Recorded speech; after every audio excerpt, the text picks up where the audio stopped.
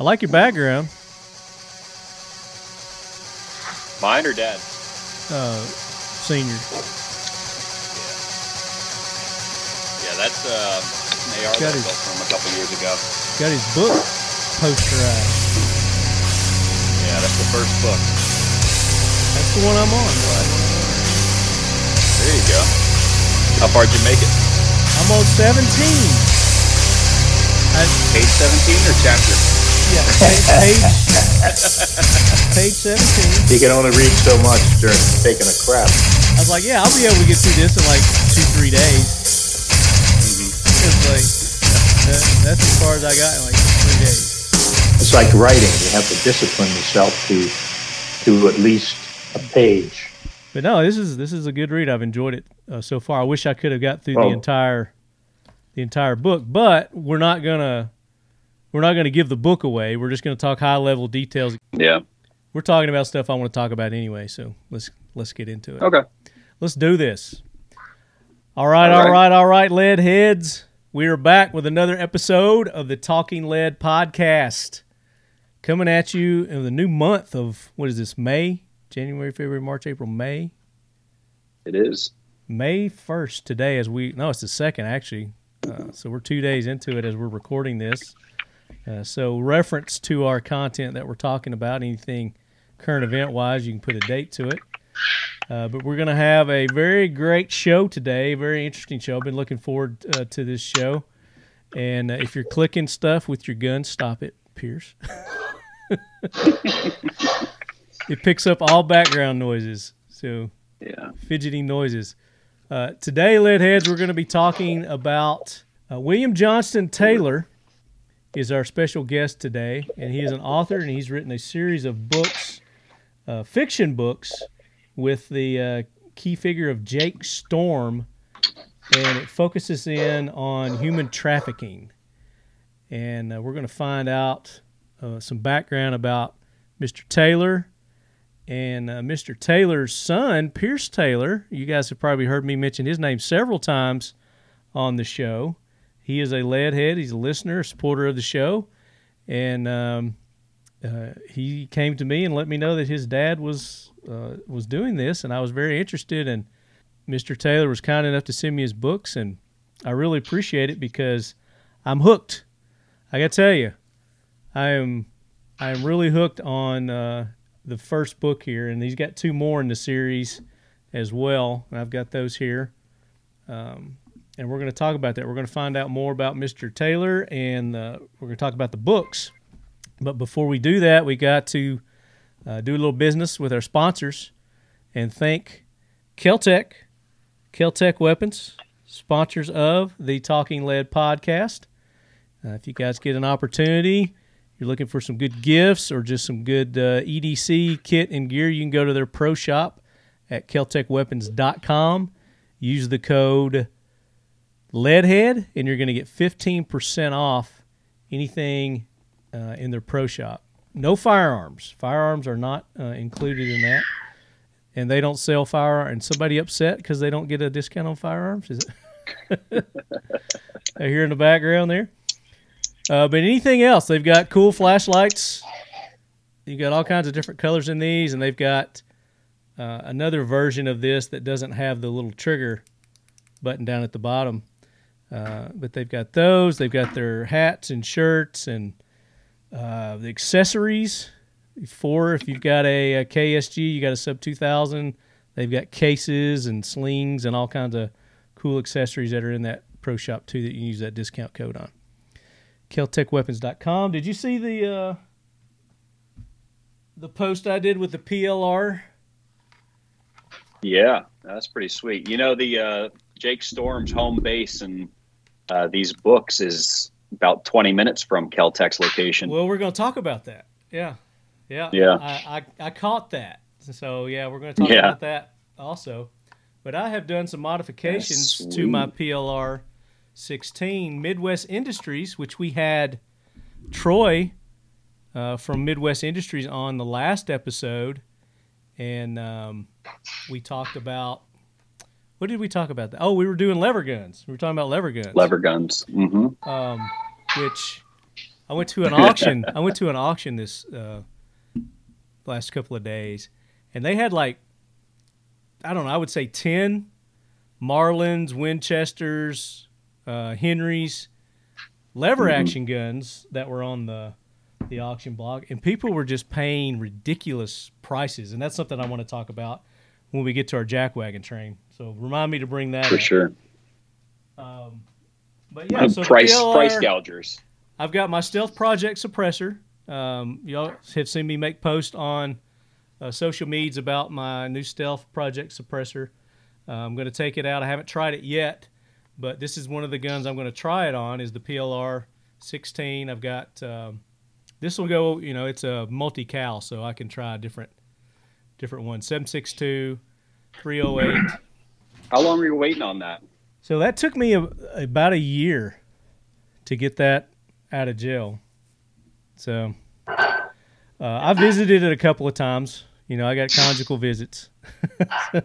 Yeah, I have a Dead Air Sandman S that I put the Form 4 in for November without realizing that 1 month later they'd be opening up E-forms. Yeah. Well, so I'll be waiting a year when if I had waited a month, it could have been 90 days. Yeah, so it's supposed to be like 3 months now is as long as it's supposed to take, which I don't understand how, like you said, if I had waited a month, what's the difference? Mm-hmm. I might have a jack wagon in that regard too. Yeah, I think we'd probably find a couple in that. So go check out Kel-Tec, and we still got that episode with Chad that we're going to be doing, talking about their new 9mm, the P15, and I still hadn't got it yet, so I got no input on it yet. Mission First Tactical, go use the code LEADHEAD at Mission First Tactical, and you can get 20% off anything at Mission First Tactical. They've got their cool 30-round magazines, AR magazines, where you can get custom graphics. We could get your cover your book put on there, Bill. There you go. Yeah, that's neat. Yeah. So we can do that. I got one there. This is one I'm not supposed to show, so y'all didn't see that. That's a test. So you can get all kinds of cool things put on your 30 round, and they've got AR-10 magazines now, so you can get your 308 mags there, and then of course the awesome dump trays. I think I got one handy here. The cool dump trays. I use them for armorer's trays. This is an older model. The ones they have now are a lot thicker than these. It's like a 2-piece now too. Yeah, they went all. I just liked them like this. I thought they were cool just like this, but then they went all fancy and did like a 2-layer thing on them. I've got them all stacked up there on my shelf up there. You can see them underneath the 308. There you go. So. Oh yeah. But we'll be giving away these on the AK corner. I don't have any to give away today, unfortunately. But I think we gave enough away last episode. How many prizes did we give away last episode, Pierce? It's like the last 10 hats. You're wearing one of them. You're wearing one of yours right there. There's a third pin hat right there. Third pin hat. But at least 10 things. Yeah, there's more than that. We gave away SEAL 1. We gave away Mission First Tactical. We gave away 5 hats, 5 safety, AK safety things from Dissident Arms. Right. And there was something else we gave away. I can't remember what it was. But yeah. Did you get a chance to play with those safeties at Kalash Bash? I probably did. I don't remember it. So I'll have to, if I get to go this year, then I'll definitely try them out. Did you get one of the safeties? They're really cool. No, you got the hat. No, I got the hat. No, but I played with the safety at Kalash Bash. You basically flex your hand and it engages it. It's a really cool feature. Yeah. So we'll get more coverage of that once Kalash Bash gets here later on in the year. And then that brought up something else you were talking about. I wanted to bring up is the giveaway. We're giving away that optic from Primary Arms. Primary Arms. And do you remember what all the specs were on that optic? Not off the top of my head. It's the G2X. I can't remember. Let me see if I can find it here. It's got such a long description of what it is. I just say it's like a $300 and almost a $400 optic that we're giving away. Right. And the last episode and the episode before that, I gave you clues on what you needed to do to get registered to do that. And surprisingly, there's only like 10 people that have done it. I'd like to see a little more participation. Pierce gets sick of his optics before I get new ones. You get the hand-me-downs? Yeah, for sure. He built me a rifle. In fact, I think it's someplace around here. He built me a AR that's absolutely incredible with Marine Corps acid-etched Marine Corps emblems in it. Oh, nice. Is that the one behind you? Yep. Hey, there it is. Hey. I told you it was around. It was around here someplace. Speak of the devil, there it is. That is a nice one. And you built that, Pierce? Yeah, I built it. Actually, I lived in Orlando for a while and had a buddy who was tight with the guys down at Spikes, and so I actually went and was able to pick at their blim piles and got a blim barrel, blim upper receiver, checked it all out. Could not tell. Couldn't even see where the supposed blim was, but yeah, they went crazy and put the EGA on it and marked it all up USMC for Dad. Very nice. Yeah, it looks really, really, really nice. I like it. Is that a pistol?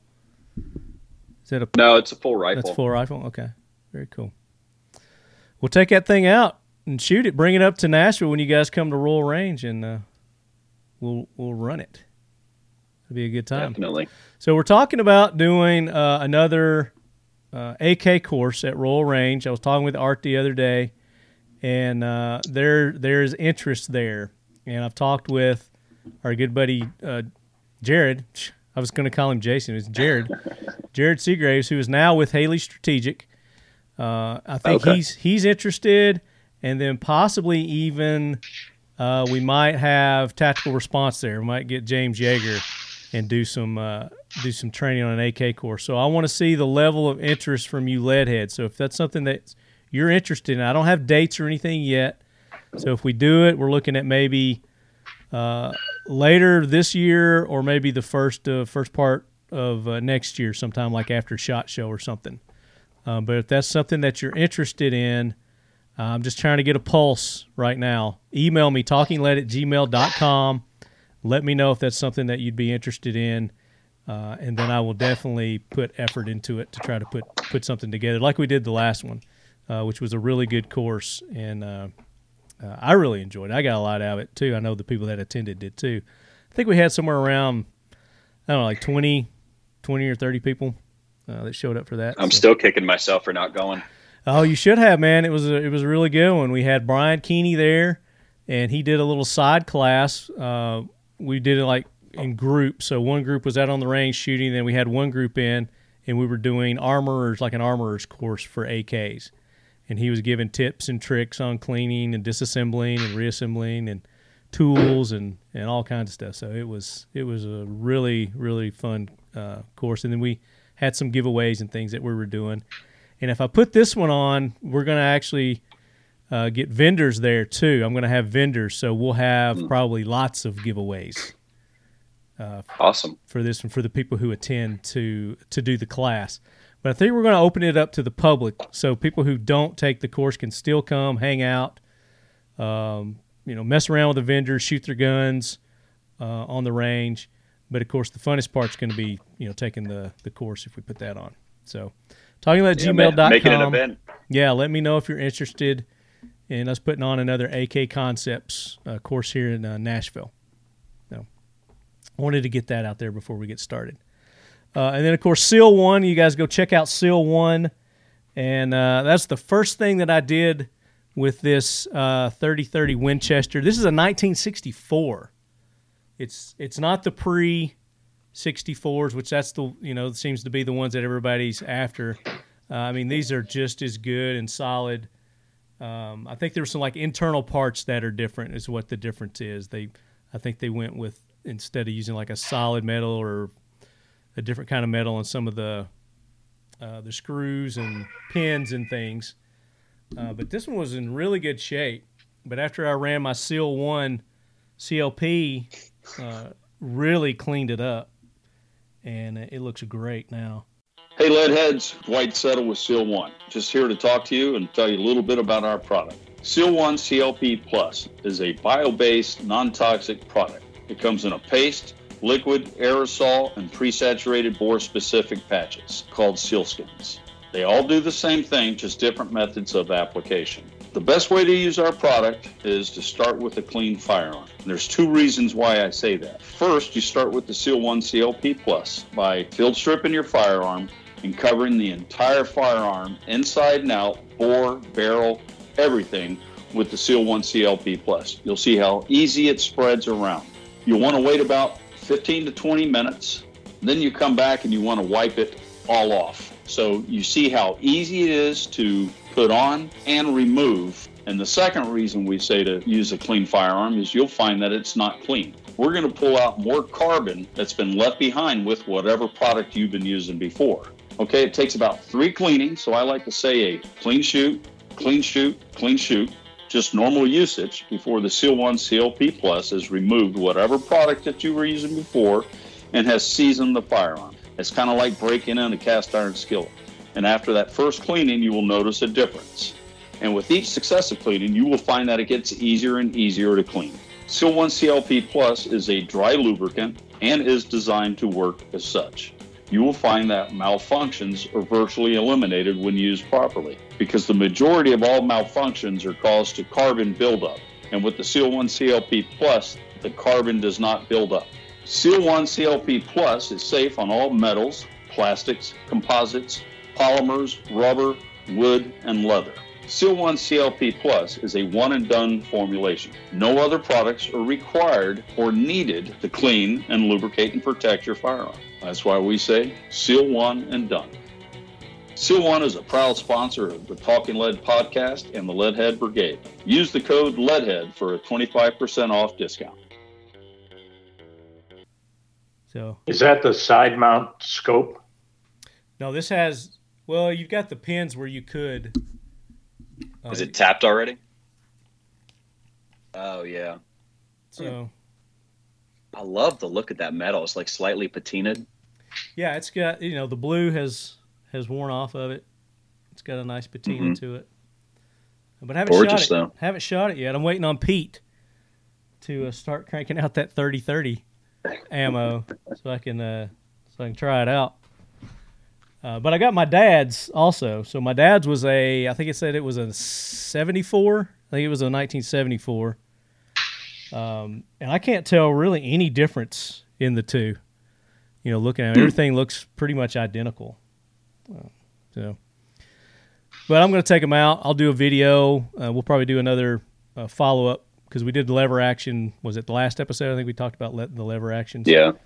But that's uncharted territory for me. So that kind of got the bug going, and as you can see, it really clicked. So I went, "Don't tell Tia."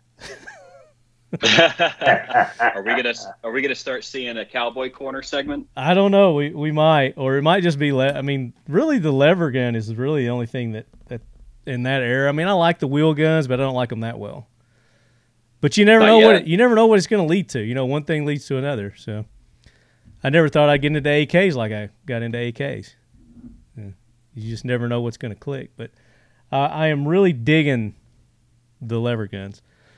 So 2 Winchesters now. So we'll keep tabs and see how many start adding up. Maybe I'll get a Henry. Maybe I'll get a Marlin.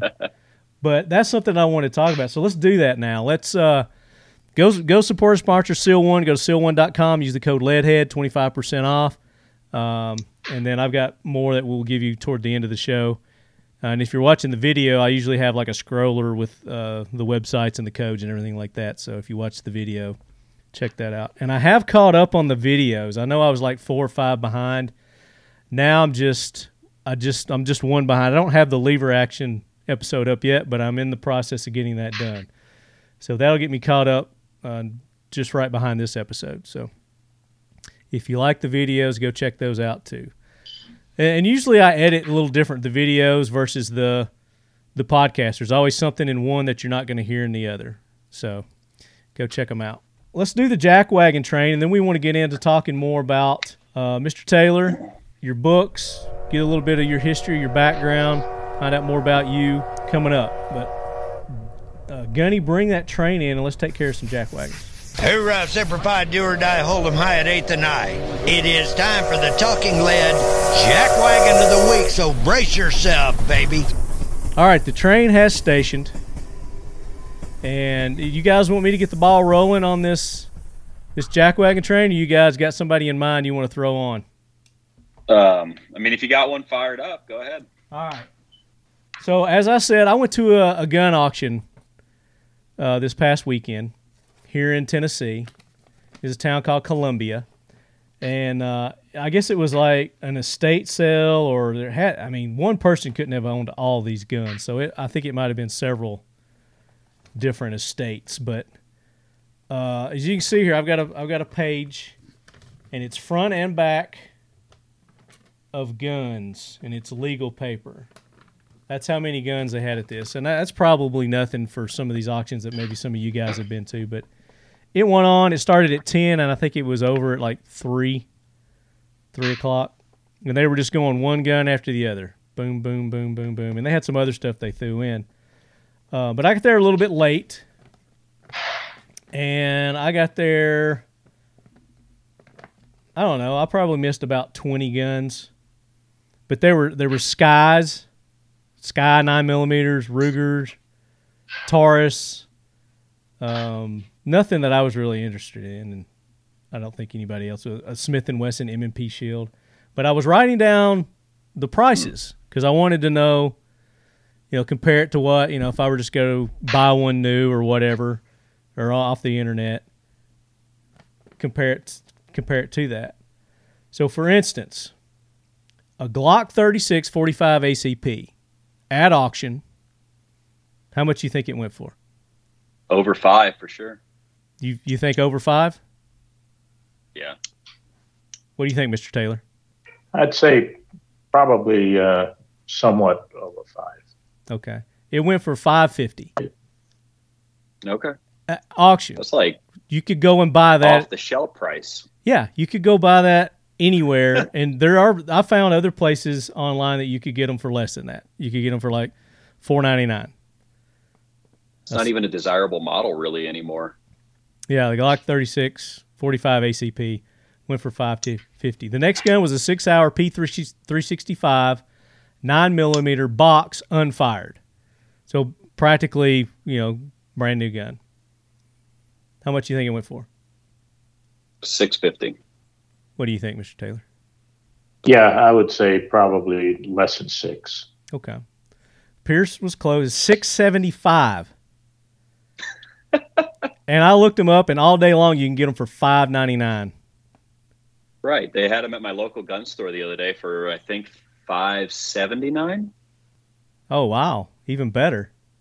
So, yeah, $5.99 or less, you could go pick one of these. $675 somebody paid for it at auction. And this is early in the auction. Wow. It's not like, people have already got their bidding fever going or anything like that. And it wasn't like touched by any celebrity or anything, was it? No. Nothing special about it? No. Mm-mm. No, it didn't have anything extra with it. It might have had an extra magazine, but I think they come with one anyway, don't they? SIG was doing something weird for a while where they'd give you one magazine with the 365s and then a voucher that you had to send off for another one, and they sent you one in the mail. But they're supposed to come with 2. Yeah. A Smith & Wesson 629 6.5-inch barrel 44 mag. It's a revolver. How much you think it went for? $1,400. Really? $1,400. What about you, Mr. Taylor?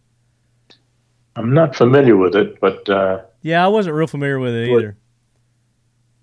So it went for I would say probably $1,025 is what it went for. I looked it up, and they were going anywhere from $800 to $900.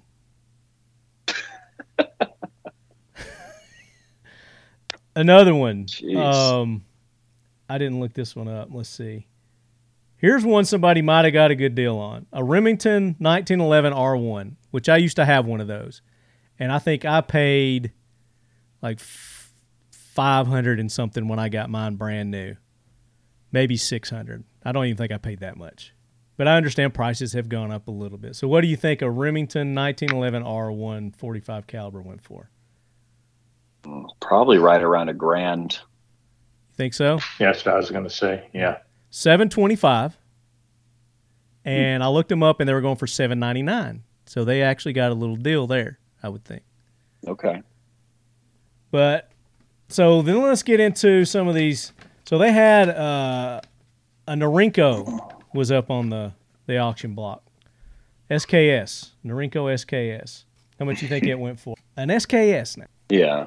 Which those were going for what? $300 before the pandemic? $400, yeah, before all this. I'd say probably $900. You want to give a guess, Mr. Taylor? Yeah, I'd say probably $750. Bam, you nailed it.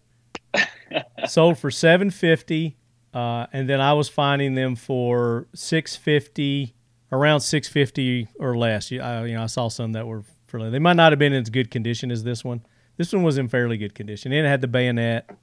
Okay. But I'd been seeing them. I don't think you can find Mosins for under like $499 right now. No, those are hot. Mosins are hot.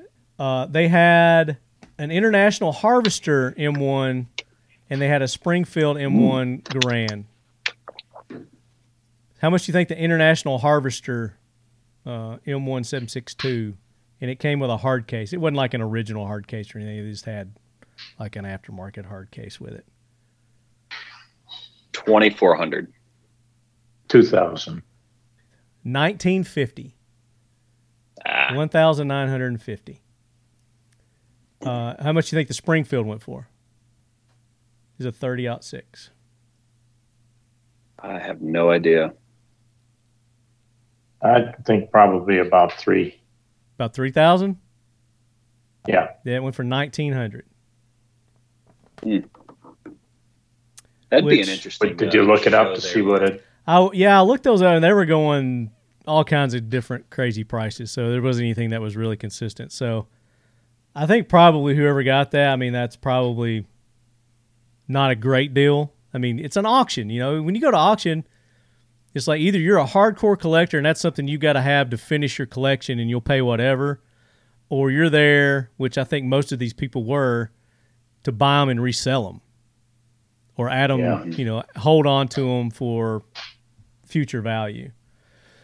Yeah. Which is why I thought it was weird when you said they had like Skies and Rugers at the auction. Yeah. They had like 6 or 7 Skies that they were doing toward the beginning of it. And I don't know what those went for because I wasn't there, so I didn't write that down. So there was a Tommy gun. They had a Tommy gun, and it had stick mag and drum mag with it. And I think it was unshot. It was an Auto Ordnance 1927 A1 45 with drum and box. One drum? Yeah, one drum, and I think it had a stick magazine too.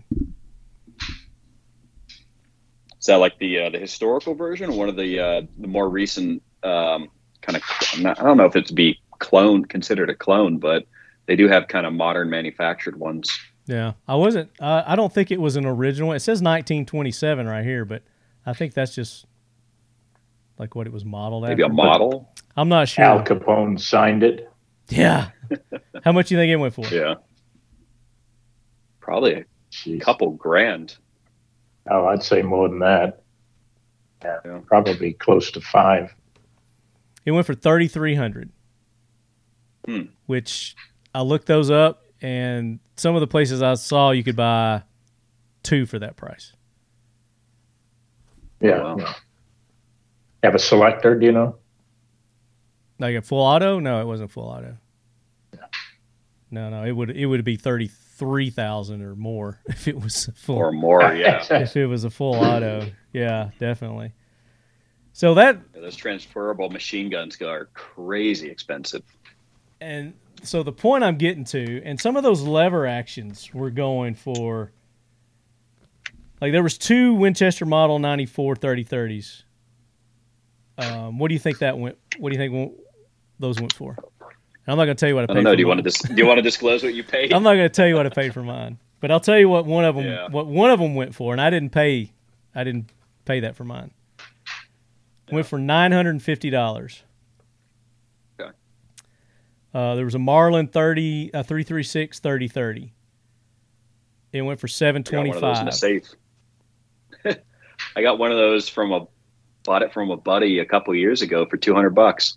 Right? That's what I thought. You get lever actions for $200-$300, but yeah, when we did that I got episode, mine from J.C. Penney for like $60. Oh my God! Back in the 70s. Do you still have it? Yeah, really. They made a big mistake. Do you still have it? I bought 10 of them. I'll give you $100. No, it's probably sitting right there behind Pierce someplace. I love it. I love going out plinking with it. It's got a scope on it, and with the Marlin, you can mount it on the top. Mm-hmm. You have to worry about a slide. Yeah, I did a little research, and I saw where this guy has made a non-drill Picatinny rail that you can add to the top, and like clamps on, right? So you remove the dovetail, and he's got a little piece that goes in there that I guess secures it, and then he's got a little screw that you go down and secure it in there, and then there's a front like screw clamp toward the front of it, and then the thing that goes on the side is like a clamp. You tighten it down, mm-hmm. And it goes just right in this area is where it clamps down. So it doesn't impede with the top ejection or anything. But it goes from here to right about here. So it would be hard to mount like a scope, but you could put, a red dot or a light or something like that on there. But I thought that was kind of cool because that's something I don't want to do is get into drilling into my rifles. And I really wish... especially not one from the 60s there. Yeah, I really wish Steve at Mad Pig did Winchesters because I would love to send him my dad's and have my dad's modernized. Well, if we get the lead heads to bug him enough, maybe it will. Well, we'll see. I mean, he's got enough business, I guess, with the Marlins and Henrys that he's doing that. And I don't know if I forgot to ask Troy if because Midwest Industries makes the handguards, mm-hmm. the interlock handguards for them, and I didn't. I can't remember if he said that they fit on Winchesters or not. I think you did ask, and I don't think they do, because I know the model of Marlin that I have is not the model that those rails fit on. Okay. I can't remember off the top of my head the model numbers, but I remember there are in the 30-30 that I had there's two. One did not, and I ended up with the one that did not. There was a Henry Big Boy 30-30 lever that went for $900. And there's a Marlin 336A 30-30 with a scope, went for $900. I mean, I guess I can see it because it came with a scope, but it wasn't like a high dollar scope, I don't think. Was it like a whitetail from Walmart? It was probably on there. It looked like one that, how they sell them. PVC from Home Depot. You know how they sell them as packages, rifles with the scopes, kind of, and it's usually a cheaper like Nikon or something. I mean, I don't know. Mm-hmm. I don't know what scope was on it, but $900 for that. And then another one that I was interested in, there was an Inland M1 carbine, 30 caliber carbine. How much do you think it went for? It's Inland. Probably around the same as that American Harvester. What do you think? I'm not that familiar with it, so it went for $1,400. Okay. And it was in really great shape too. It was in really, really good shape. I was expecting it to go for more than what I wanted to pay. Same thing with the Garands, but you never know. Mm-hmm. So I was there hoping that something that somebody wasn't looking for or interested in, but they just happened to be. Same thing with the lever guns too. There was people there that knew and wanted those, but that was the one when mine came up. It wasn't on the original list, so I thought they were done. And then I was going through the list, and it was toward the end of the auction that I was like, oh, shoot, there's another one. And a lot of people had left by then. So I got lucky. Yeah. Those guys that were interested in them earlier had left, and so I got a really good deal on mine. But yeah, Marvel's taught us not to leave before the credits are over. Exactly. They conditioned us well. But that's kind of, my jack wagon are these people that are overpaying, like way overpaying, where you could go and, you could buy, like some of these you could go and buy 2 for what they were paying. KSG shotgun went for $800, which, $800 for KSG, you could, like the Glock, you could go pretty much anywhere, if you can find them, I guess, and get you a KSG. Yeah, I think those are going for about $750 brand new off the shelf. Exactly. Sometimes you have like buyer's premiums and stuff like that at auctions too. So it makes it even more. But there's people paying these ridiculous prices for stuff. And there were some other things that I was just like shocked. I couldn't believe that people were paying. There was a Browning Satori Grand Lightning 16 gauge with box, sold for $2,300, which I know the Satoris are kind of higher end and more sought after. But a 16 gauge? 16 gauge. Yeah. Which, I think that's probably kind of rare. Maybe. Where was something else that was... They had like starter guns, like cap guns, starter guns. People were paying $90 for them. It's like you can go online and get them for $30. People were paying $90 for them. Oh, there was these 2... Now, was this No, go ahead. Was this the kind of auction you go to and they don't run the background checks? And maybe that's why people are paying the premium. No, you had to. That's what I was going to say. No, there was a gun. It was on site at a gun store, so you had to go get the background check before you could leave with your gun. So no, everything was above board, legit. The ammo that they sold had tax stamps. So I know it was a very, very well run auction. They had 2 Walther PPKS 4.5 millimeter BB guns. BB guns. Yeah. And they sold them as a pair, and somebody paid $190 for both of them. I looked them up online. You get them for $30. so just people just came to spend. Jack wagons. Keep people like me from being able to buy cool guns when they're going and paying these ridiculous prices at auctions for them. You ever wanted to go to that Rock Island auction? Just kind of like I want to go to the Barrett auto auction. I know there's nothing that I'm going to be able to afford or own, but I would just like to go and see it. Yeah, definitely. Yeah, same. Just to see all the history that's there. So that's my jack wagon. These people at auctions that just overpay, that get into the heat of the moment. And so what about you guys? You got any jack wagons? How about the ATF and how they rolled out the e-forms a month after I submitted my last Form 4? Perfect timing, right? Yeah, I heard somebody was telling me that if you were to withdraw your Form 4 and try to resubmit it as an e-form, they would arbitrarily add 1 year to your wait. Really? Mm-hmm. That's a jack wagon move. Yeah, I don't have a citation for that one, but if true, I mean, we don't really need much more reason to throw the ATF on the jack wagon, but that's a bit annoying. Have you heard any updates on the 80%? What's the latest you've heard on those? Well, they were going crazy on that for 3 days, and then our news cycle changed, and I haven't heard anything about it since. I think the open comment period is open right now, so I think you can go ahead and send your comments into the ATF or the National Register, and write your senators and your congressmen to oppose that 80% ban, but it got quieted up real quick. Yeah, I hadn't heard much about it either. I think that's probably why they quieted it, because they don't want people going and doing their comments. Mm-hmm. Yeah, I haven't heard anything about the pistol brace either, because they were gung ho on that for a hot minute, and then everything went quiet. Yeah.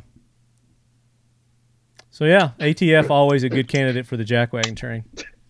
They have a permanent seat. I always like going to the gun shows and picking out the ATF agents that are wandering around looking over your shoulder. Yeah. They normally have probably as many as 10 agents working gun shows. Oh, there was probably one at this auction. Tag numbers down. Oh, yeah. I've heard about that. Somebody said they have a booth at SHOT Show. ATF? They might. Yeah. They actually had like a table set up. That's brave.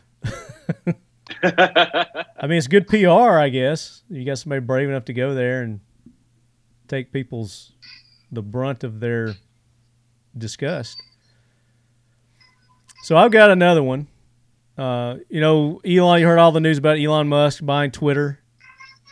And supposedly, I mean, I don't know. I've heard rumors he's supposed to like unban people and, do this, that, and the other. There's this one guy, Mike Lindell. Are you familiar with Mike Lindell, the My Pillow guy? The My Pillow. Mm-hmm. Yeah, which, I mean, he looks like a jackwagon to me anyway. He looks like he'd be a real douchebag, but, I mean, he may be a great guy. I don't know. I don't know the guy or anything like that. He's kind of an oddball. He seems like it. Yeah, and I think he was... The cross, the crucifix that he wears keeps getting bigger and bigger as he gets more and more products to sell. Yeah, his My Pillow, My Slippers. Pretty soon he'll have it over his shoulder and he'll be limping down the road someplace in Palestine. I think he was like, back in the day, I mean, I think he was a felon. I think he got like busted for drugs or something. I don't know. Anyway, he's a born again Christian, whatever, multi-millionaire. But anyway, he tried to get back on Twitter. And I guess he heard, Elon was taking over. So I guess he figured that, he was cool to come back on. And he started another account. And then, like, within a day or two after him getting it up, they banned him again. I heard he only lasted a couple of hours. Maybe it was just a couple of hours. Yeah. It says the account was quickly banned for violating Twitter's ban evasion policy. So apparently All Elon... 2 pages of it. Elon Musk waited a little bit longer. Yeah, apparently Elon Musk or whatever you say his name is not gone into effect yet. No, well, I mean, he announced or he made the offer and the board accepted the offer. And I'm sure it'll be months until all the paperwork and all the final takeovers are negotiated. Like a purchase of a company doesn't happen overnight. Yeah. And then all the policy changes and all that take even longer.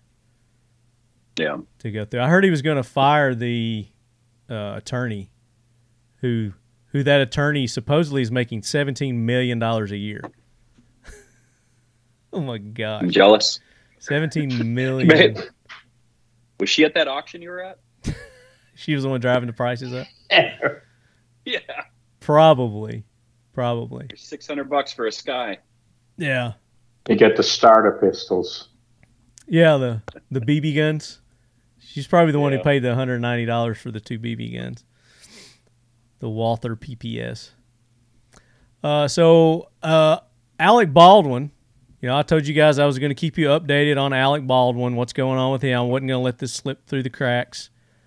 Apparently they have released the police body cam footage and interviews and whatnot that they were doing with him.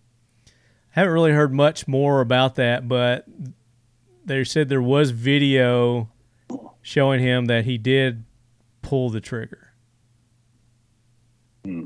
So there's a picture that came out that it was a picture, I guess maybe a screenshot from something, and it was his finger was on the trigger. Yeah, they were doing some rehearsals. Body.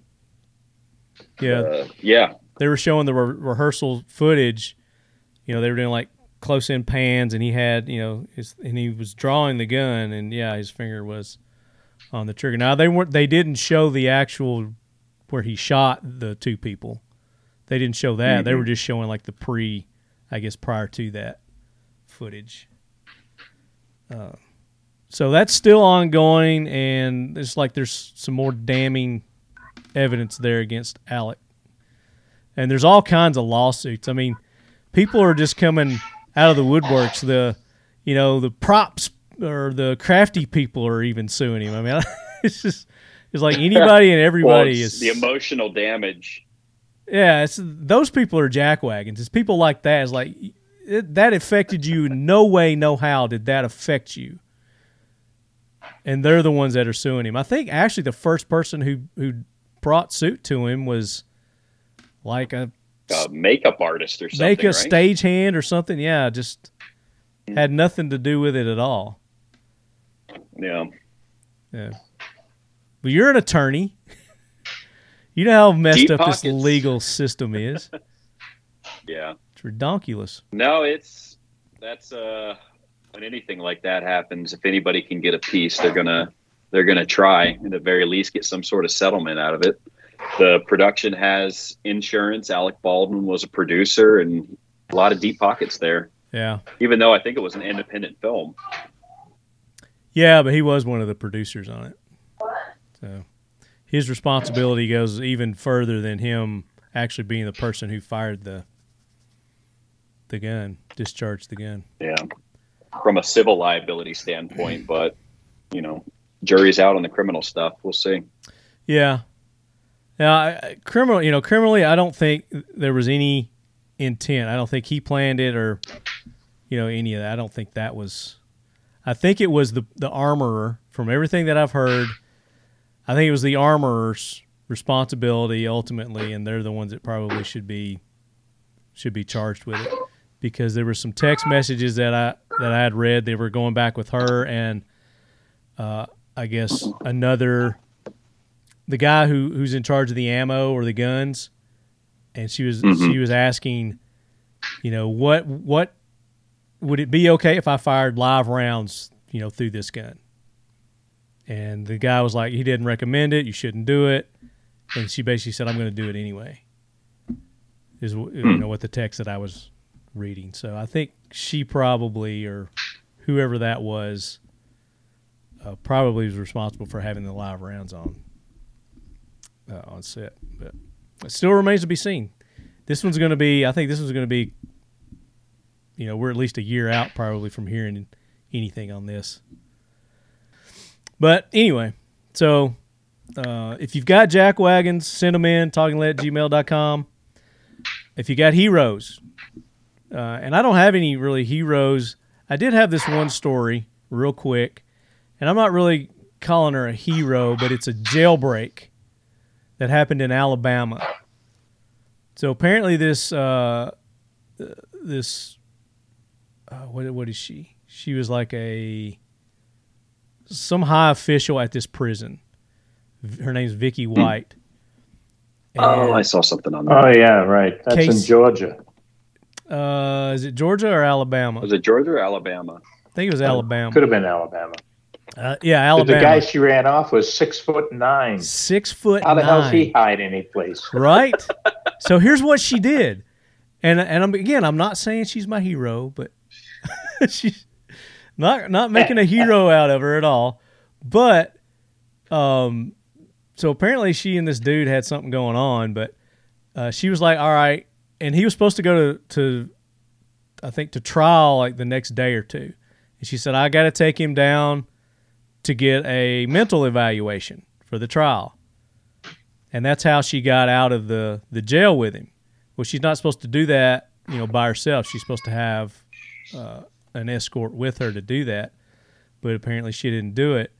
And that's when they did their getaway, and they parked their car in some like Walmart parking lot, ditched the police car, got in another car, and they're 3 sheets to the wind. They're gone. And they're looking for them right now. But this chick was like, she was retiring the next day. What? Yeah, she had already, made plans to retire. She sold her home, moving to the beach, blah, blah, blah. So, nobody saw this coming just completely out of the blue. Shouldn't be too hard to find him. Just find the car where the guy's with his head out the sunroof. Yeah, that's like a big Great Dane. 6'9". He's a big dude. He's 6'9" tall, weighs approximately 260 pounds. Brown hair, hazel eyes. Casey White is an extremely dangerous person, and we need to get him located and get him off the street, is what they're saying.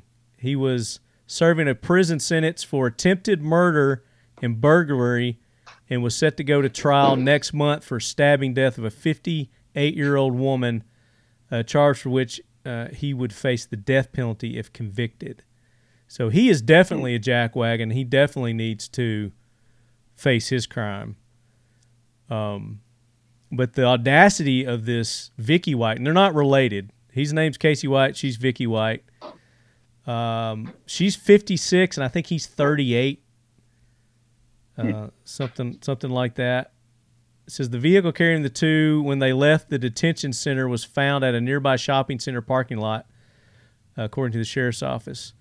The newly discovered surveillance video showing the vehicle at a stoplight minutes after leaving the jail led investigators to believe that they went directly to the parking lot without stopping at the courthouse, which is where they were supposed to do like the mental evaluation. And they said that there was no evaluation scheduled. So she just flat out lied and ran off with this guy. Or maybe, I don't know, maybe he had something on her, you know? Maybe he had some guys on the outside that's holding her daughter hostage or something. I mean, who knows? I don't know. But sounds to me like she might got a little smitten with him. I don't know. What do you think? I don't know. When he said they were going to the courthouse, I was thinking one of those courthouse wedding kind of things.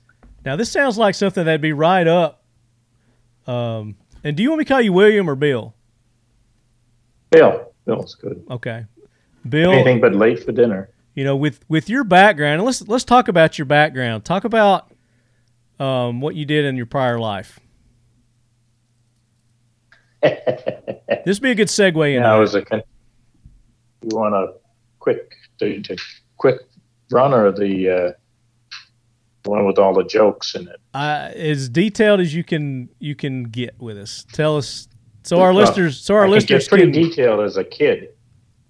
Okay. Just to give our listeners an idea of your background, what it is that you do, when we get into the books as well. But like I was saying, this sounds like something, this prison escape, missing person kind of thing would be kind of your forte, I would think. Yeah, I've seen a few. Finding people. It's always a possibility, There was a double murder case in North Carolina. I worked when I was a CID agent for the Marine Corps. And I thought for sure I arrested the guy that had killed. There's a Corinne Laverne murder, George Welts or whatever friends. And this guy, there was just no doubt. I mean, it would take me an hour to give you the background on it, but there was no doubt in my mind that this guy was the killer, to the point where I almost shot him, but I had lost my pistol. They had come out of my belt as I was chasing him across the field. So I nailed him with my handcuffs, brought him in. This guy was guilty, no doubt about it. Went home, went to bed, felt good about myself. About a month later, the guy comes walking into my office, the CID office at Mainside, Camp Lejeune, North Carolina, and wants to talk to me. It was late at night. I was about done in, and I did everything I could to discourage him to leave. Come back some other time when I wasn't on duty. Make a long story short, about a week later, a guy came in and started talking about his bunkmate had told him that he had killed some people out in Jacksonville, North Carolina. Showed him a bloody knife. In the prison? So we went down. No, this is and in the barracks at Camp Lejeune. Oh, damn. As I said, I could go on forever about it, but we went down and shook him out of the sack. As soon as I put the light in his face, I realized it was the guy that wanted to see me the week before. Same guy. We opened up his wall locker. He had bloody clothes, the knife, and we brought him in. It was the guy that we had in jail at the Brig. Was there's just no doubt in my mind.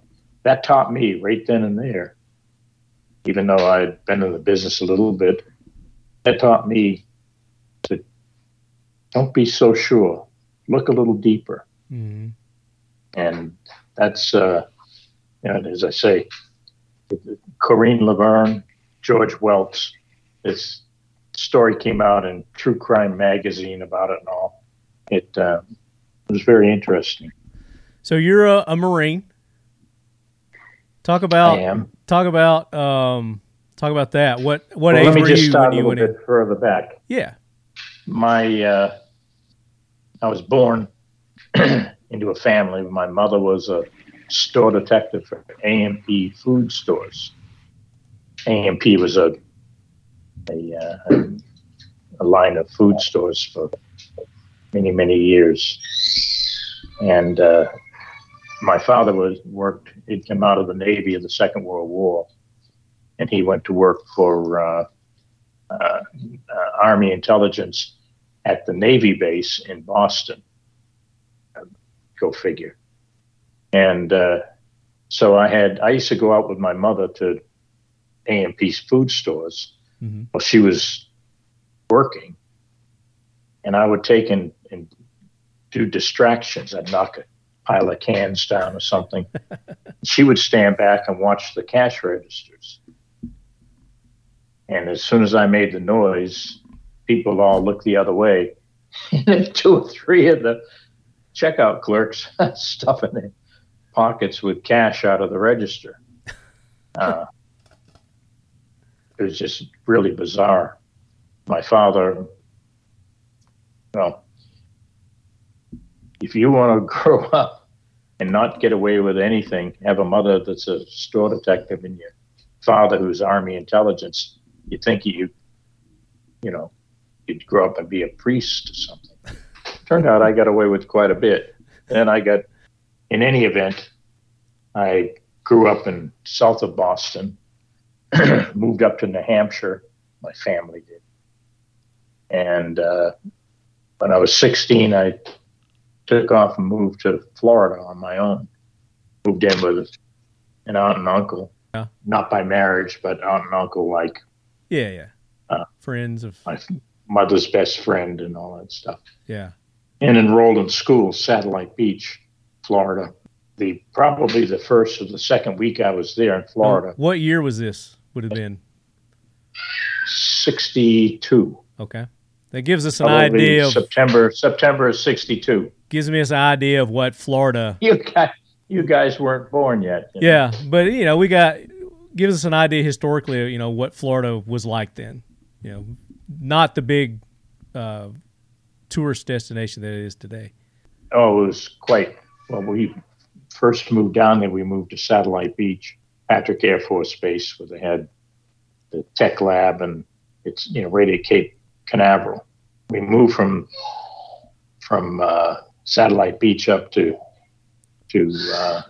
Merritt Island, which is a beautiful, beautiful place to live. I've been there. I like it. And one day I was driving down South Tropical Trail, which, it's like being in a garden wonderland. I looked out at it, and there's a couple of islands between Merritt Island and Patrick Air Force Base. Mm-hmm. And I saw a guy standing out there in the water. I saw his Jeep was parked in the bushes.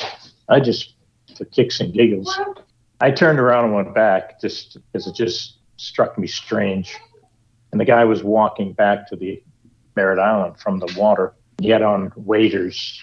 And as he came up, I saw I thought it was a gun mount that he was carrying out. I'm 16 years old. What do I know? Mm-hmm.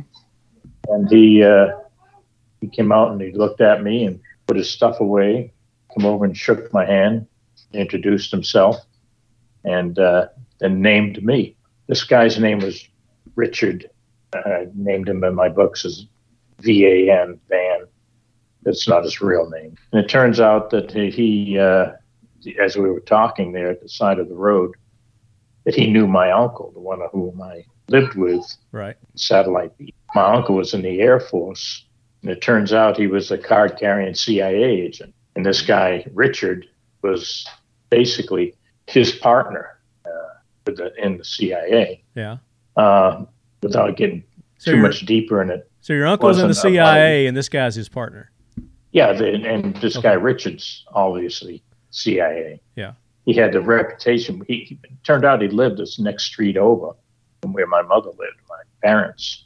And he had a reputation for not being a great guy because he couldn't keep a job. Turns out what he was doing is moving around, infiltrating. He introduced me to some folks that turned out they were government agents. What agency, alphabets. And what I did for them is go in, first I went into bars at Cocoa Beach and in that area, mm-hmm. and got served at 16 years old. And it would pay me like $60 every time that I would get served. And they would go in and bust the club. Right. Bring him down to the police station, shut it down, bring him down to the police station, have him watch a Ohio State Police movie, showing kids getting killed, and then release them the next morning. So they got to feel terrible about themselves, not sure. And yeah. But they lost a few $100 being shut down early in the evening. Yeah, but you got $60 out of it. I got $60 out of it. Which back then I got $60. Sometimes I'd hit 3 clubs a night. My father was making $48 a week for Lockheed, my stepfather, not the Army intelligence. Yeah. But my stepfather, $48 a week. And I would go and make, on an average of about $120 a night.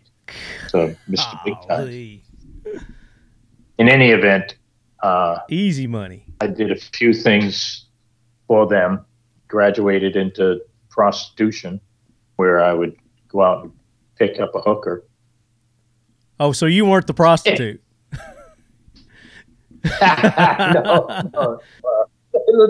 No. I would try to kill time so I could at least get a look, but they were too quick. In any event, we had the Cuban crisis going on at the time, as you wouldn't recall. Oh, yeah. They did. I know history. Come on, son. Give me credit. In any event, I decided to join the Marine Corps, which was really a fake out because everybody that I knew, all my friends in the East Coast of Florida, would join in the Air Force or the Navy, and, heading off to, we would just learn the word Vietnam. Mm-hmm. So everybody was impressing their girlfriends by saying, I'm going in the Navy, I'm going in the Army, I'm going in the Air Force. And I'm standing there with a group of guys when I say, I'm going in the Marine Corps. I come from a long line of Marines, not my father. My uncles, all kinds of people that my relatives are in the Marines. Mm-hmm. Second World War, Korean. And everybody's saying, what? You're going to the Marine Corps? Yeah, I'm going down to see the recruiter tomorrow. Now everybody wants to ride with me to Orlando. Well, I go see the Marine Corps recruiter. I had no intention of going in the Marine Corps. I wanted to go in later on. Yeah. But I wanted to get my education and what have you. And I brought 3 or 4 of them with me, parked out behind the Social Security building in Orlando, where the recruiting's office was. Walked in the door, and this Marine gunnery sergeant had a hold of me.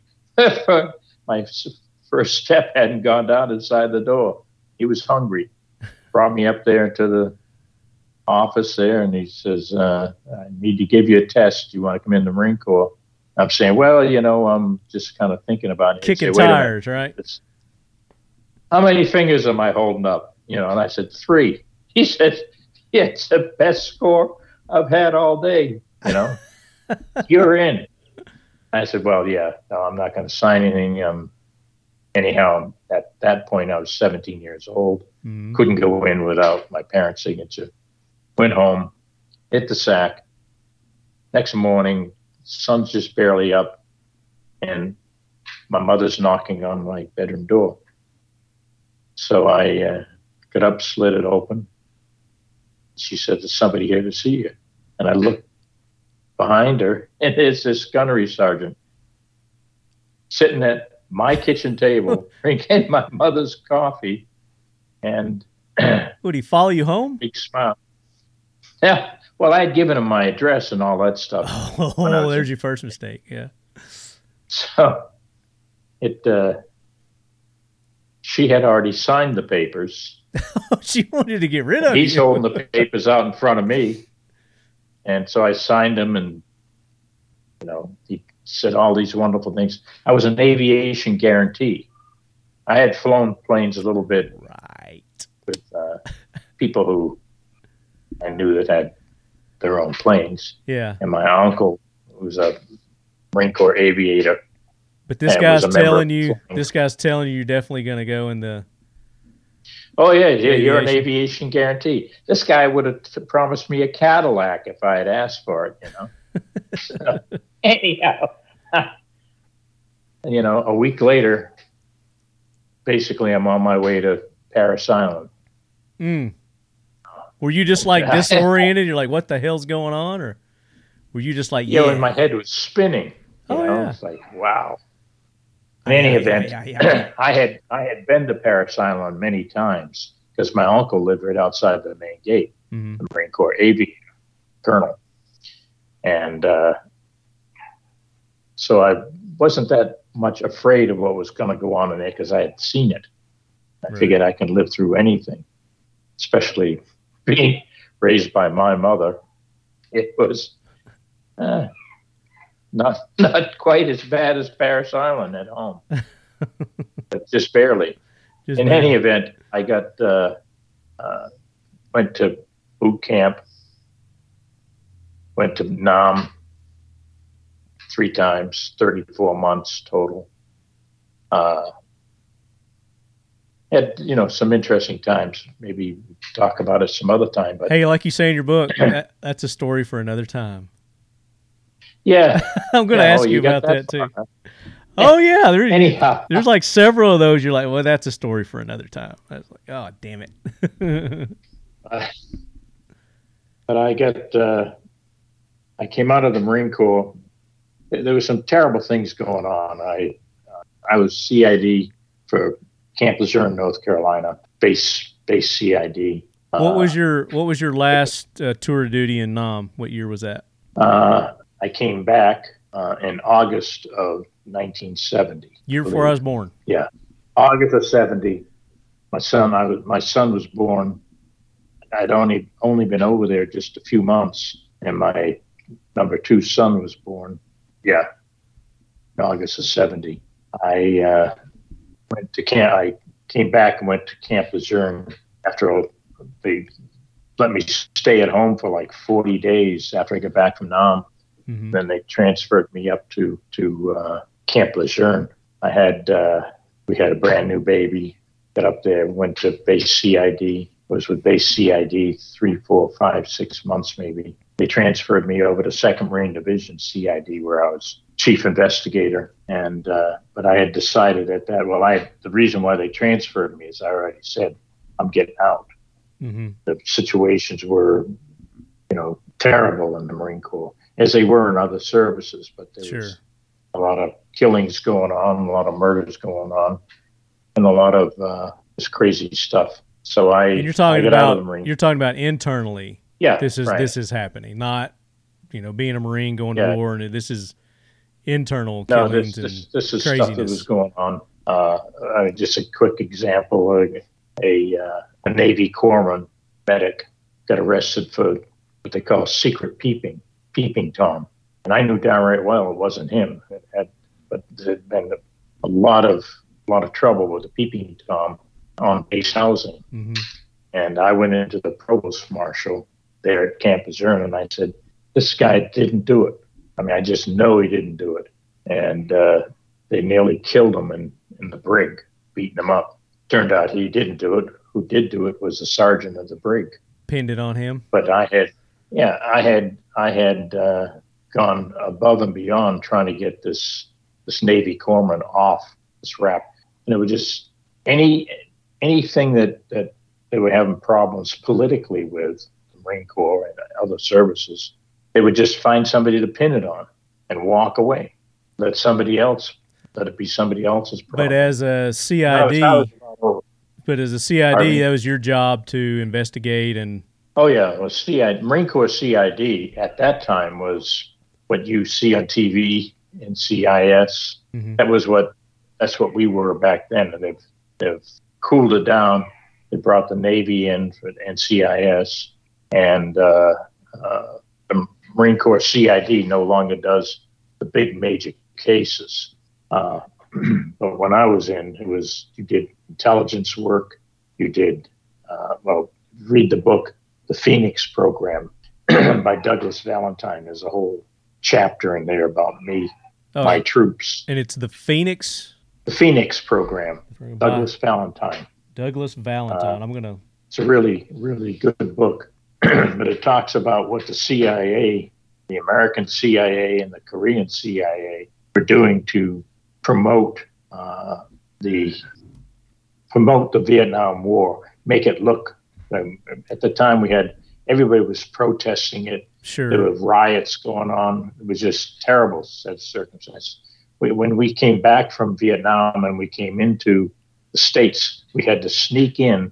The planes would have to go to other bases and all. Yeah. Whatever the schedule was that they were going to fly into this air base or this So our servicemen and women were treated at the horribly. last minute they'd change it so that the protesters wouldn't get over there. Yeah. It's a pretty dangerous thing to attack a Marine that's just come out of combat. Well, just any service member that's coming back from combat like that, they were just treated horribly. The guy's coming back and he's half crazy with everything that's going on. Now he's going to face some jackass who's going to throw an egg at him or a tomato or come up and smack him across the face. Not a good idea. Yet the politicians would make it the Marines' fault. Oh, absolutely. Yeah. It was like school today. Your kid gets picked on by a bully and he turns around and smacks a guy. Your kid's the one that's in trouble. Yeah. Even though the guy's a butthead. How many years did you do the CID? Too many. Too many. Well, I got out. As I say, I got out. I just got really over it. Yeah. And I got. I came out of the Marine Corps, and it's funny. I had a job promised to me, and one of the reasons why I was getting out, not only did I have a wife and a new child, I also had a divorced wife and a son in California. I wasn't making all that much money, but I got promised a job as assistant chief of security for Walt Disney World. Now, this is before they had opened, and this was like, wow, what a job. Yeah. Turned out the guy that promised me the job, another CID agent that had retired and went to work for Disney, worked for Pinkerton Security. He was a security guard, and he had promised me this job. He was nothing. So here I am, whacking back in Merritt Island with, fistful of air. But I got contacted by a lawyer out of Boston by the name of F. Lee Bailey.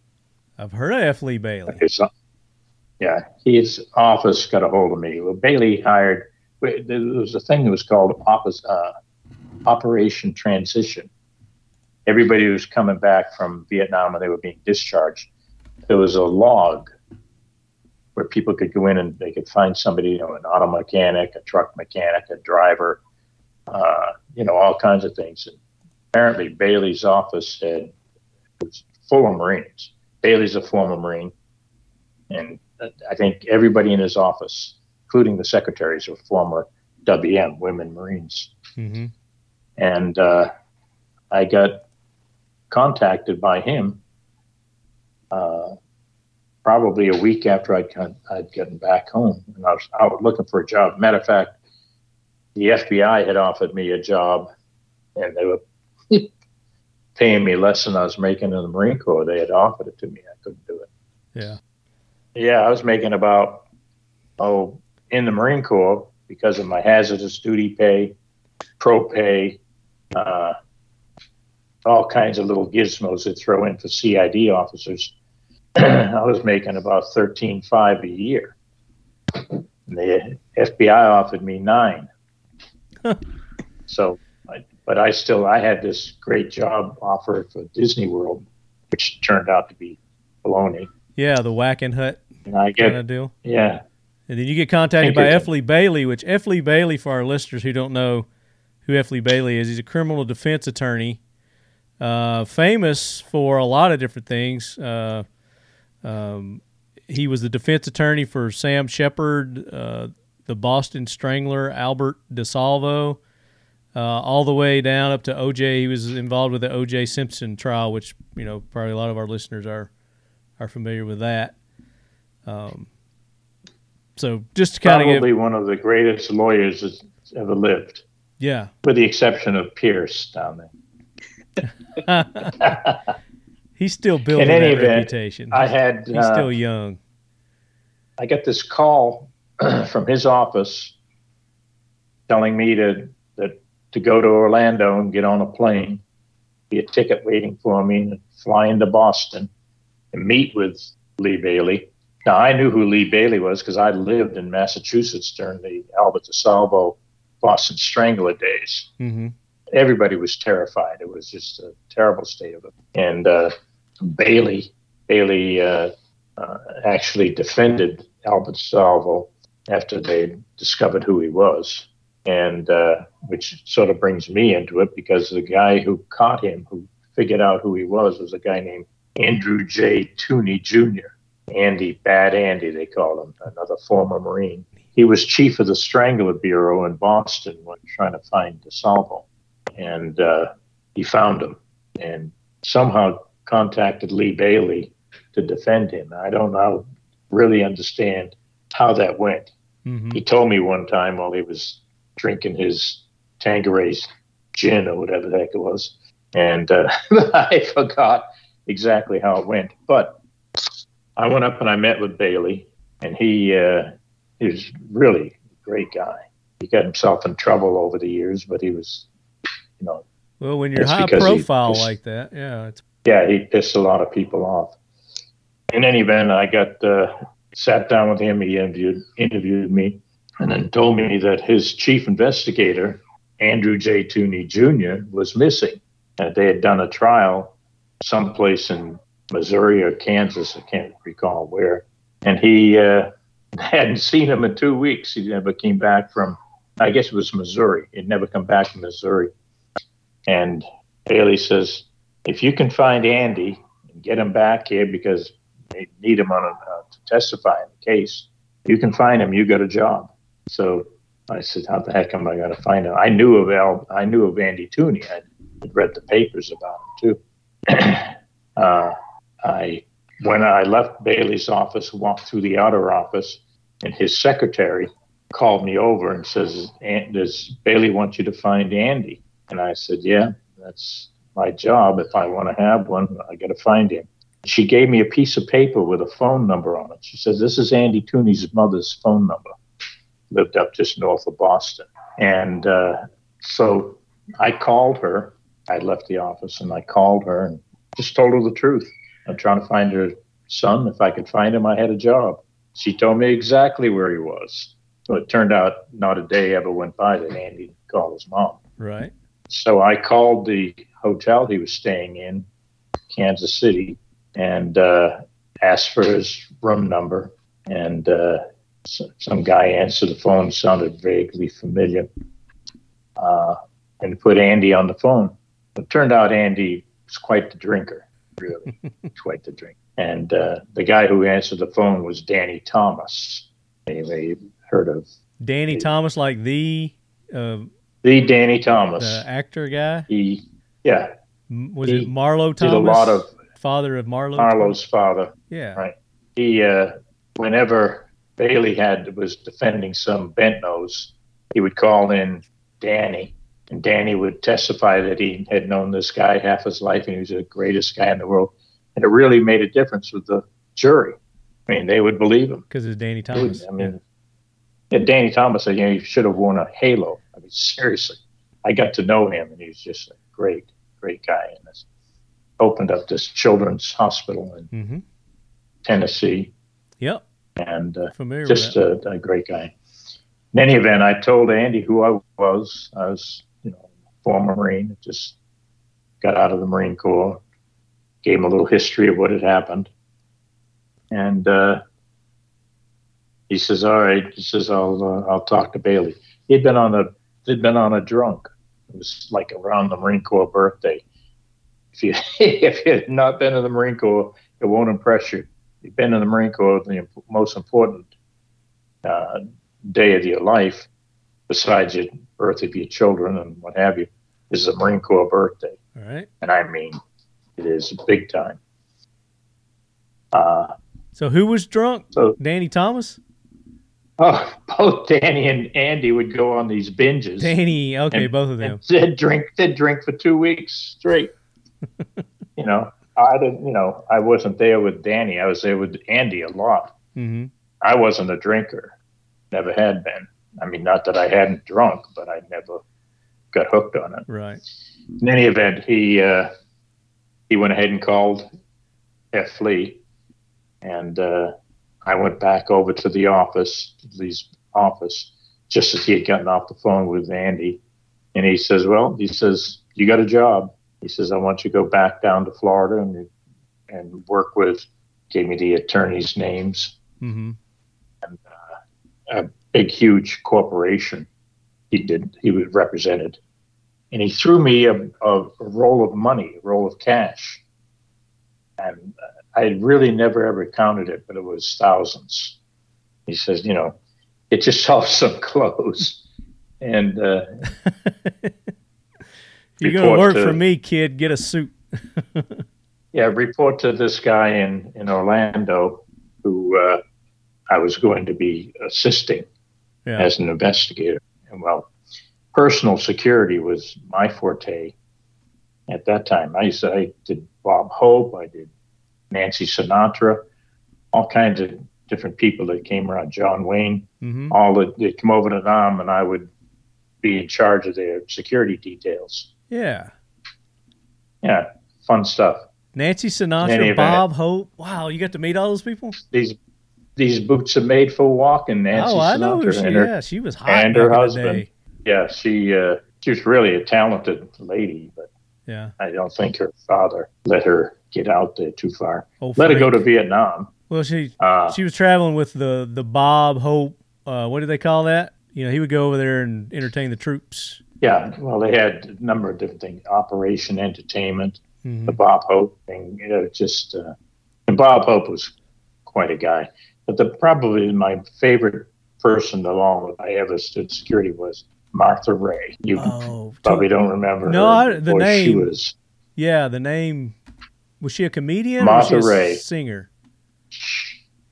She was just an entertainer. She was a singer, entertaining, but just a really, really good person. Yeah. Moving on from there, I went to work for Bailey and did many cases. I probably met every attorney in the world because Bailey, they like to be associated with them.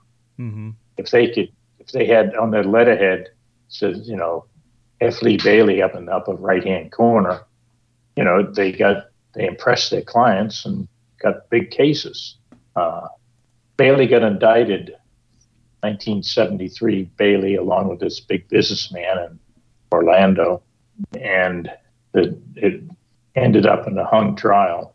Well, Bailey got out of it anyhow. Before they even went to trial, the judge had let him out of it.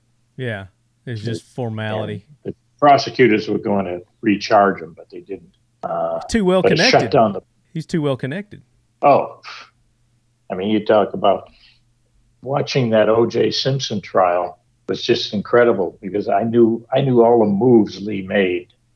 I could tell when he was about ready to nail somebody. Yeah. There was certain little quirks that he would do. In any event, he got O.J. off. Yeah. At least for a while. Well. Yeah. And then he got indicted again in Florida for taking money from a defendant that the judge had ruled was ill-gotten gains. And Lee didn't have any money left to pay back to the court. The court was saying all this money was drug money, so you can't have it. They wanted it back. He didn't have it. And he eventually got defrocked, disbarred for it. He just died not long ago down in West Palm Beach area. But anyhow, I went to work for him. I did that. June 3rd. To the trial. June 3rd last year, he was age 87, died in Atlanta, Georgia. Oh, was he in Atlanta? Well, that's what it says right Yeah, that's right. I knew that. Yeah. I think he was in a hospital. Yeah, he was disbarred in 2001 and 2003 for misconduct, just for what you said there. But they couldn't shut him up. He had lost his wife back not long after the 2003, 2004. It really, really upset him, even though she was about his number 6 wife. This one he really loved, and it dragged him down. So talk about some of the because what you did is I guess you would investigate when he had a case. You would go and you would get the surveillance. Well, he had a ton of people that worked for him, but the person I worked the most closely with was Andy Tooney. Down in Florida. Andrew J. Tooney. And we investigated everything from people ripping off the business, all for this big corporation in Orlando. And, I had a Learjet that flew me around. It was quite the gig. It was a lot different than Vietnam, I can tell you that. Got to ride in the rear bumper of a Jeep. I was going to say, unless you're in the CIA during Vietnam. I wasn't CIA. I was never CIA. Yeah. I always have to remind people. I was CID, Criminal Investigation Department. And CIA, if you read the Phoenix program, the book, you're going to find that the CIA weren't very nice over there. Yeah. They were attempting to make the war look like it was like we should be over there fighting and killing these Viet Cong and North Vietnamese regulars, when in fact most of the atrocities were being done by agents of the CIA and Korean CIA, and I caught them. Read the book. I'm going to. I've added that to my. But I've got to get through your books first, and I want to do that before we run out of time. So I kind of wanted you to give just kind of a background so our listeners would get an idea of, what you do, how you relate to these books. So talk about the human trafficking aspect, how you got involved with that. For a number, I guess 20, 25 years, opened up an agency in Florida and then opened one in Connecticut. Had them both going. Had 22 investigators that worked for us. So you're doing private investigations? Yeah, private investigators. So like Magnum PI, you're a private investigator. Yeah, well, just not as tall. In any event, I got... but equally as good looking. Come on now. Yeah, right. He didn't have this blonde, flowing beard. Actually, he I think he does now. He did have that big mustache, though. He always had that signature boy, mustache. Yeah. Big stash. Yeah. I started doing all kinds of cases, and you talk about people suing people for no reason whatsoever. Oh, yeah. I get involved in a few of those. I didn't like it, but like I used to tell my clients, while I'm investigating this, I'm gathering evidence of the entire picture. So, I mean, we didn't do a lot of domestic divorce cases at all, but when we did, normally it was children was involved in it, and we did everything we could to protect the kids. Mm-hmm. But normally, the spouse that's claiming another spouse is cheating mm-hmm. was normally the one who's doing the claiming who was doing the most cheating. Right. So, but back, I guess in about the middle 80s, we started getting involved with missing children. Matter of fact, we opened up a organization called the Bureau of Missing Children. I didn't stay with it long, but I helped them out. Was that a private organization or a governmental organization? No, it's all private. Okay. We found that the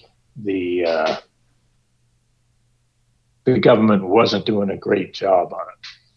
Now, with 10,000 kids going missing a year, out of the 10,000, probably 50, 60 of them were legitimate kidnappings. The rest of them were parental kidnappings, the non-custodial parent.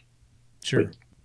You get family-related type stuff, yeah. Right. You got Amber alerts now, and 9 out of 10 times they're looking for the father, they're looking for the mother. Right. And I'm surprised I usually get at least one of those a day on my phone, an Amber Alert. Yeah.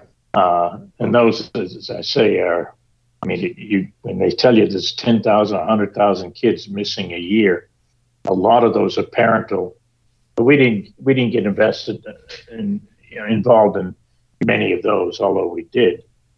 What we were mainly finding out is that a lot of kids, young women, young men, young babies, infants, were being stolen or kidnapped and turned into money, whether it be for pornography, whether it be for human slavery.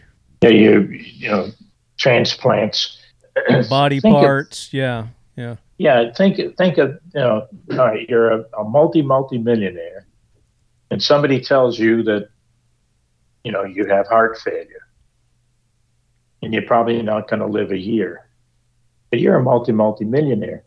There are organizations around the world, probably every country of the world has them, that you can put a special order in for a particular person that's compatible to you or to your children or to your wife. Mm-hmm. Not legit organizations. All right. Yeah. So they would go out, and these bad guys, and kidnap the perfect match for this person. Now, I've heard that there have been as much as $100 million paid for a particular transplant. $100 million for somebody's heart. Good grief. But they have people that are rich that'll just buy another human being, whether it's a child or a man, to travel around with them if they ever have anything go wrong. They need a kidney, they need a liver, they need a heart, they need irises, all kinds of different things. They have them. They literally will travel with this kidnapped person. Yeah. They keep him doped up all the time so he doesn't try to get a she or they. And in my book, you'll see, although I had to be very careful how to write these books without revealing who they were. so that they wouldn't, the people who felt they owned them wouldn't go after we rescued them. Yeah. And or that we wouldn't get in trouble with the law from some of the things we did. Well, what I like to tell people about my books are fiction. My books are fiction. So you say. But everything in the book is true except the felonies. Except the felonies. Alyssa knows a thing or two about firearms. The gun store where she works and the folks she instructs would vouch for that. She spends most of her time on the range and in the classroom, teaching others about firearms and the fundamentals of shooting. On her days off, you'll likely catch her somewhere in the backcountry with her favorite firearm, a Kel-Tec KS7. At just over 26 inches, this short, slim second cousin to the KSG is lighter, but no less lethal. The shotgun's 18.5-inch barrel offers plenty of velocity, and its ample magazine tube provides a healthy dose of firepower with its 7+1 shell capacity, her go-to for home protection. Alyssa loves the carry handle and fiber optic sight she got on her first KS7, but is equally enamored with the Picatinny rail kit she put on her second. Why settle for one when you can add another to your already awesome collection of Kel-Tecs? Innovation, performance, Kel-Tec.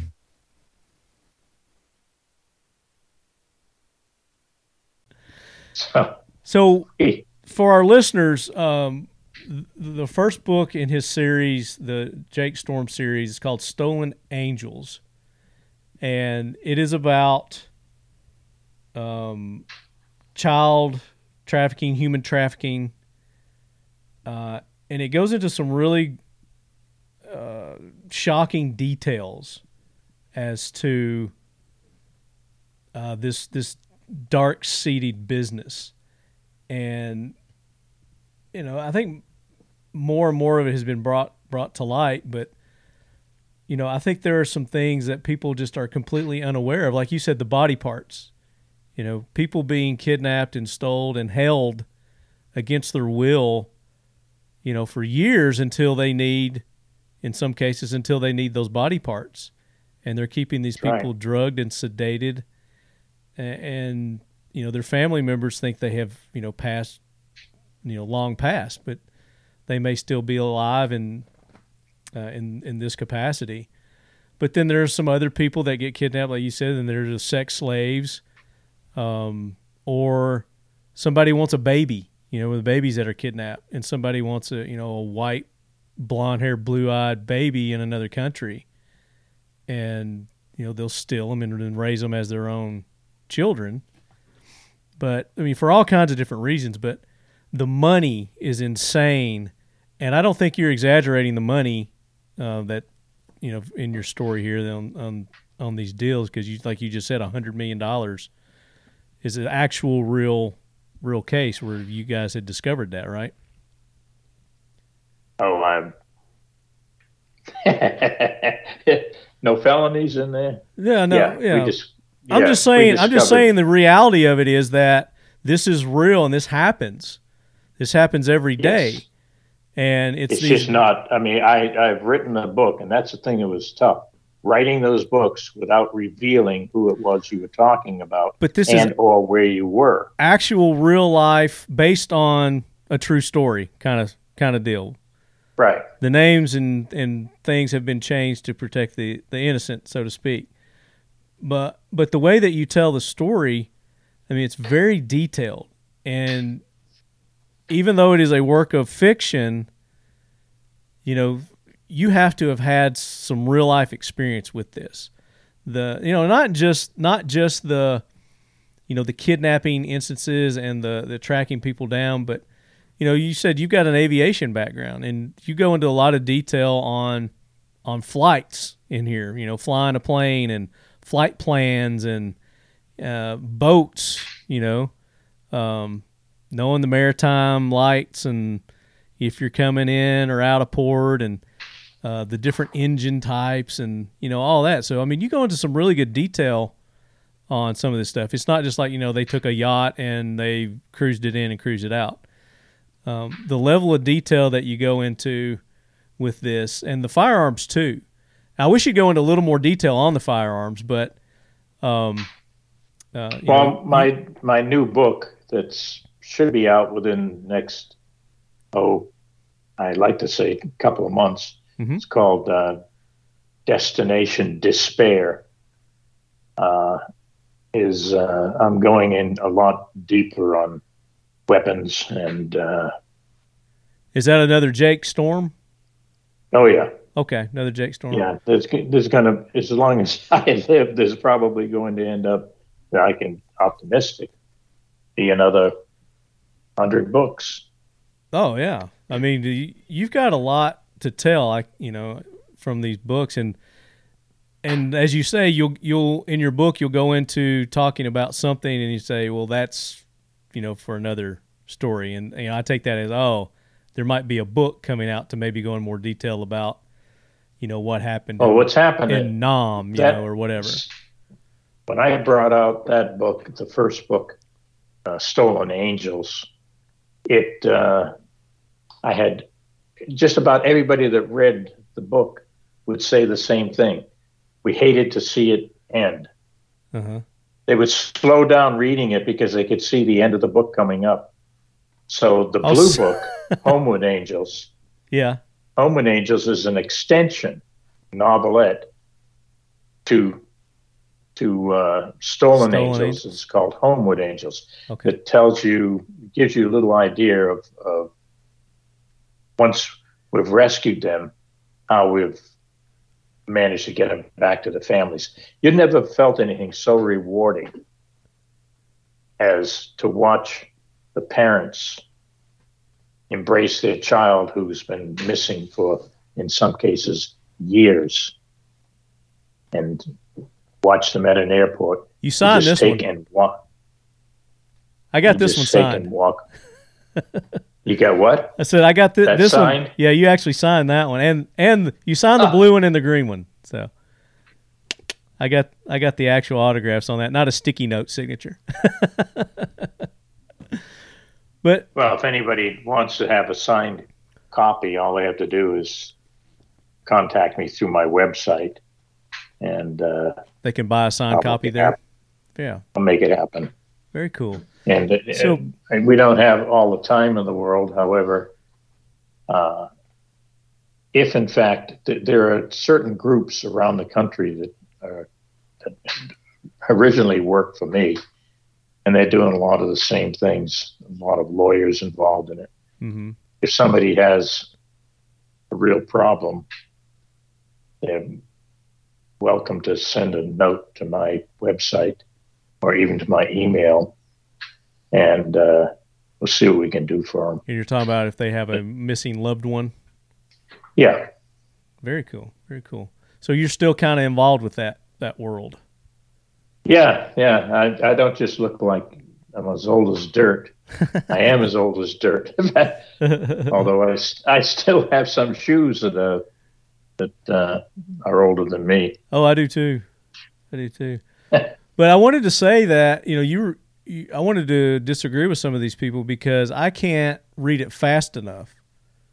Because you're chasing this guy, and it's just like one of those. And I don't want to give the book away, but it's like, just missed him here. Oh, just missed him there, and it's just like hurry. You gotta get on your horse and you got to get there, kind of thing. So I'm quite the opposite, where I can't. This is truthfully the way things work. If you go to the movies and you see, a great movie with, a handsome movie star, and they go after a particular end game, mm-hmm. and win right at the end. In reality, in this business, it's a disappointment after a disappointment after a disappointment. However, every time that you fall back because you've missed them, like you say, just missed them, but it puts us closer than where we were yesterday. It reminds me.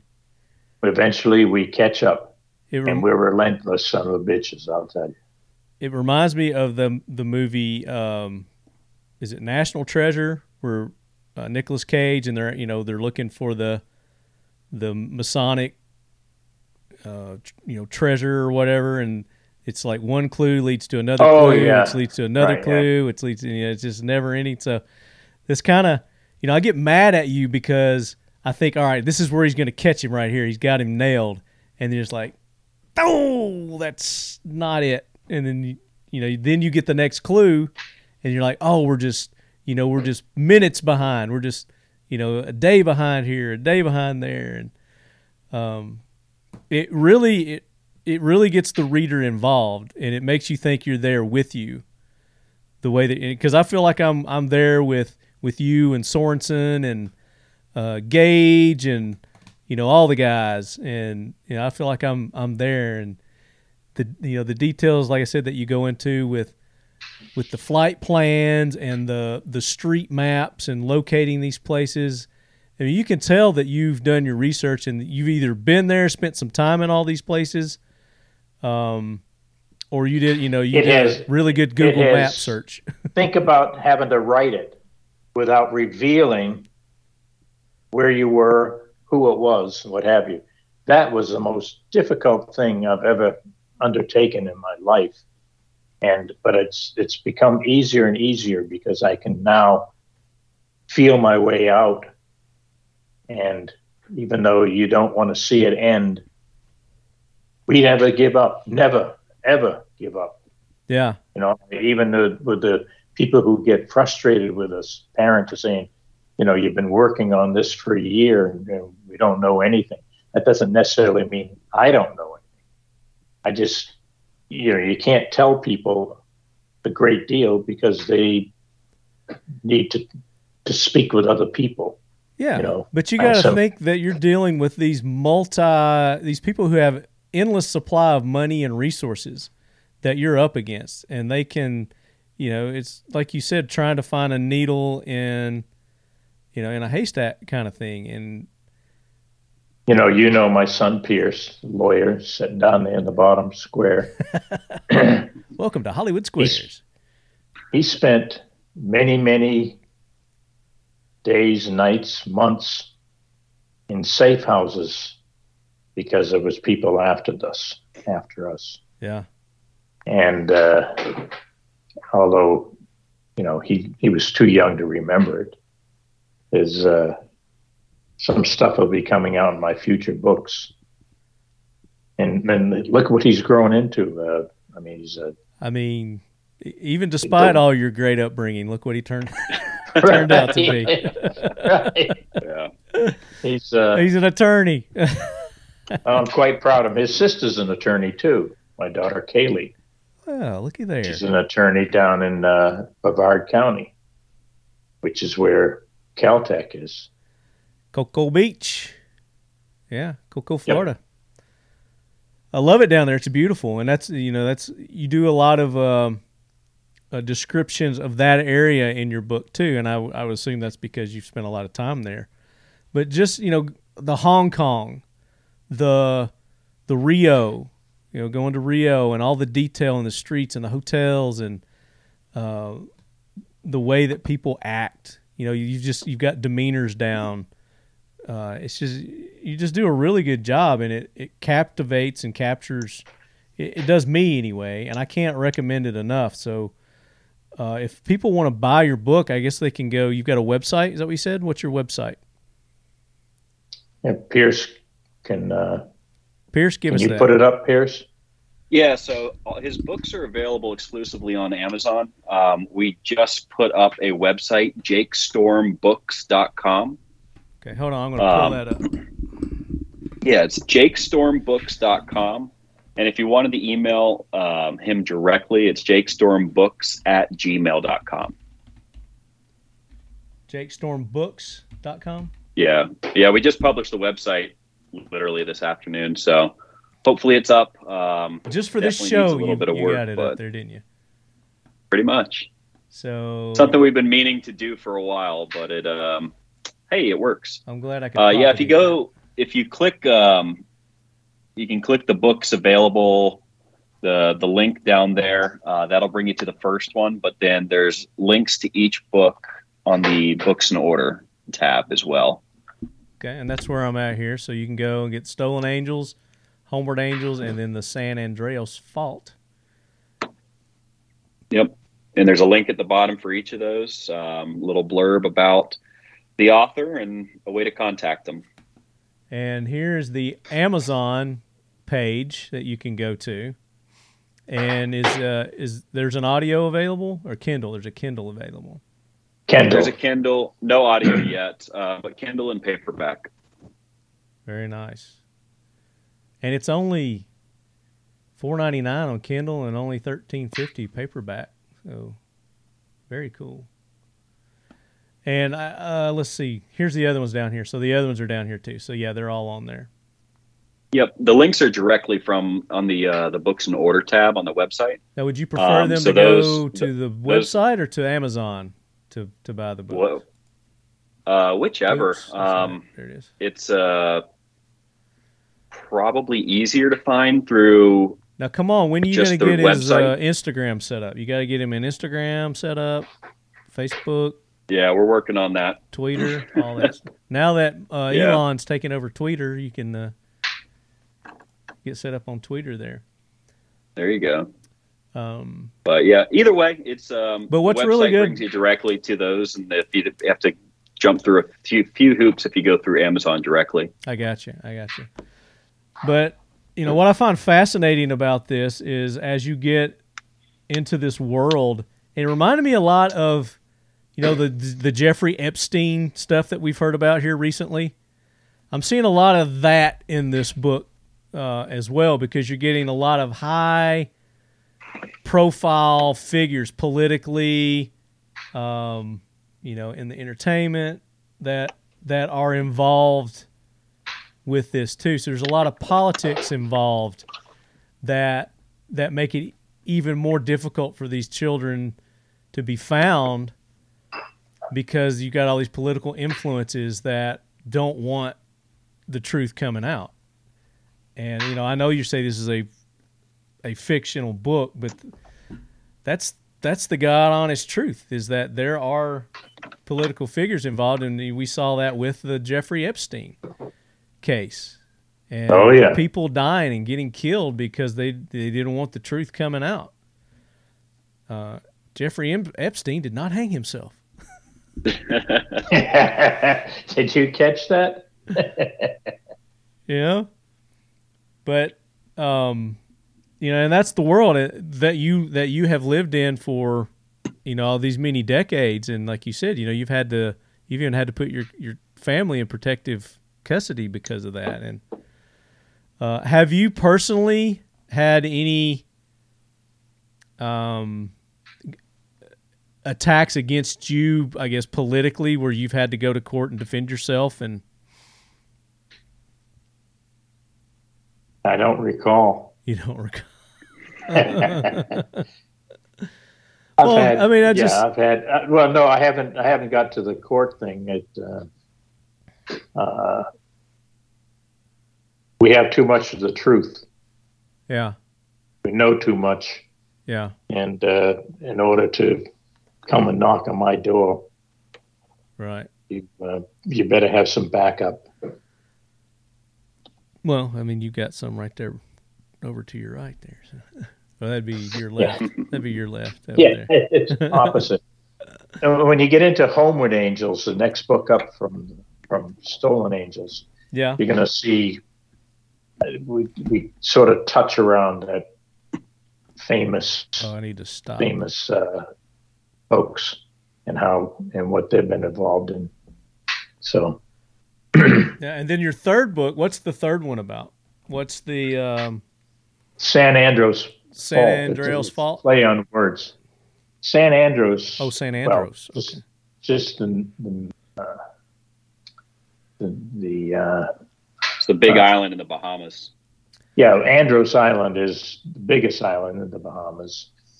The north side of that island, there's a community called San Andreas. I just used that as a part of the. So it says Jake Storm is summoned to duty once more when an innocent man is incarcerated on San Andreas Island for a crime he did not commit. But Jake's investigation into the case takes a nasty turn when he discovers high-ranking government officials and even modern-day Nazis are hot to shut him down. Soon, Jake learns there is no escape from pure evil. Darth. A Jake Storm novel. I've heard that before. What's that? Pure evil, Darth? That thing you just read. In any event, that sums up what this book is about. So, if you, it's an interesting book. Most folks don't know about. It's a little thin. Operation Paperclip or Operation Overcast. After the Second World War, they had a whole bunch of German scientists and guys that actually started and ran our space exploration. Uh-huh. These are, these Nazi rocket engineers. Yeah, we stole all their scientists and brought them over here. Yeah, right. And and not just that, but folks Nazis that knew. I'm losing my voice here. Nazis that knew the inner workings of the Soviet system. Mm-hmm.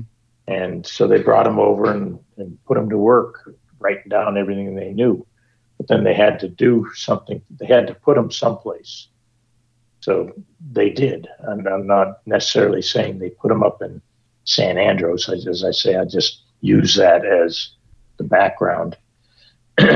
But these Nazis were that book is fiction also, and if I get too deep into it, it's going to it'll spoil it. Yeah, well, so we don't want to spoil time. it. Definitely don't want to spoil it. So, like I said, I'm only on 17. Chapter 17. Chapter 17. I'm on chapter 17. You see it right there. And I think we just got off the G5 with the two hot chick pilots, with the hidden Millennium Falcon cargo bay where you got guns and money. You just recovered all this money and stuff, and now you guys are headed to Thailand. I believe that's where we're headed now, is Thailand. So that's where I'm at in the book. And as soon as we get off here, I'm gonna read it. I'm gonna start reading some more. So I'm gonna finish it up. But all right, well. But we got to have you back on. When you said you got another one coming out, when do you think you're going to get your next one? I should finish it within the next couple of months. If I was to go, balls to the wall, I'd have it done in a week. Yeah.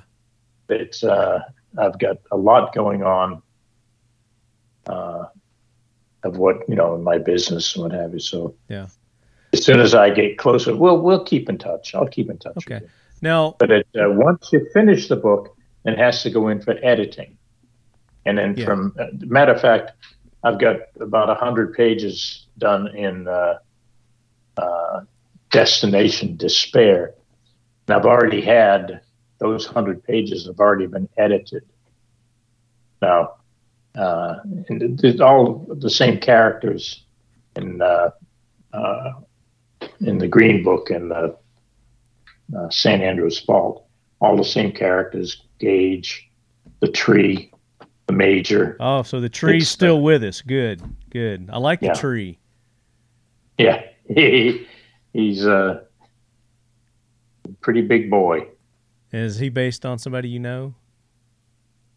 They're all based on people I know. Or they may be amalgamation maybe two of a or couple three of people people in the same. Yeah. I'm describing, but no, I've been with the tree for Lord knows. So I noticed, and again, I don't want to give anything away, but we're talking about the firearms, because there's a lot of firearms references in this book, silencers, and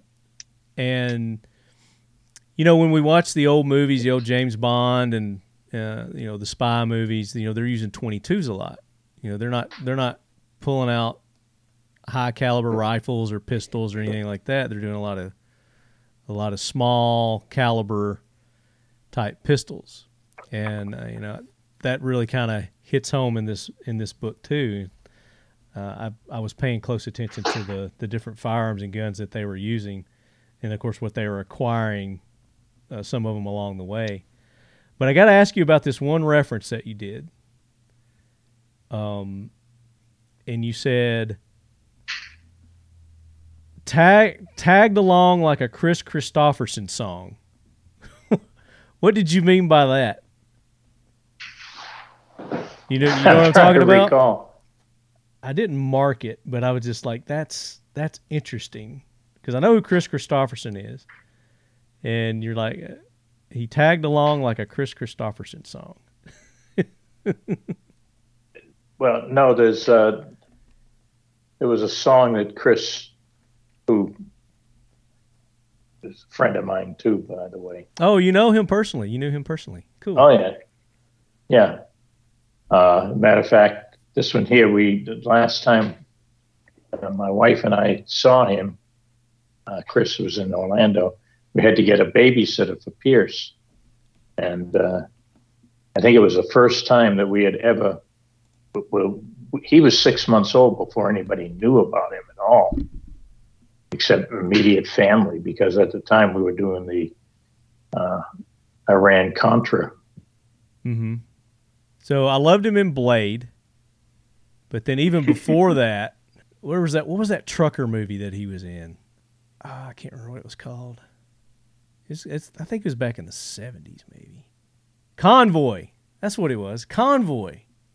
You remember that movie Convoy? There was a song on it and everything.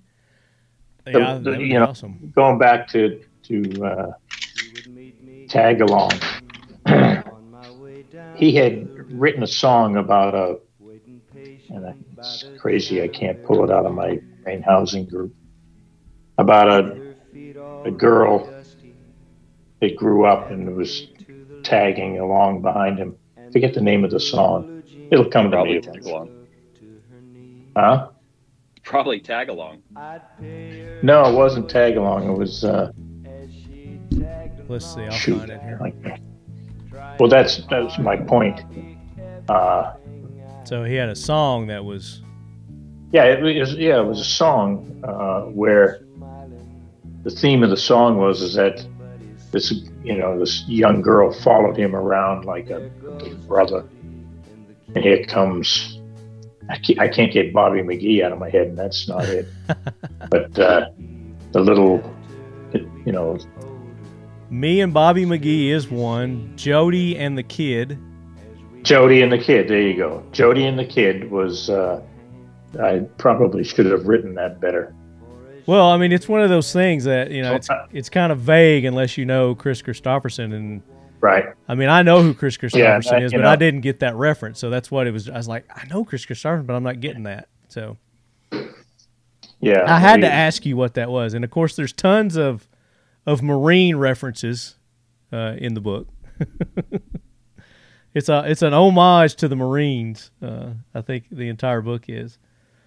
But yeah, it's a great read. I had fun working on the doggies. The Army guys saying, by the way, that's 1600. It's 4:00 for you Army guys. Right? Yeah.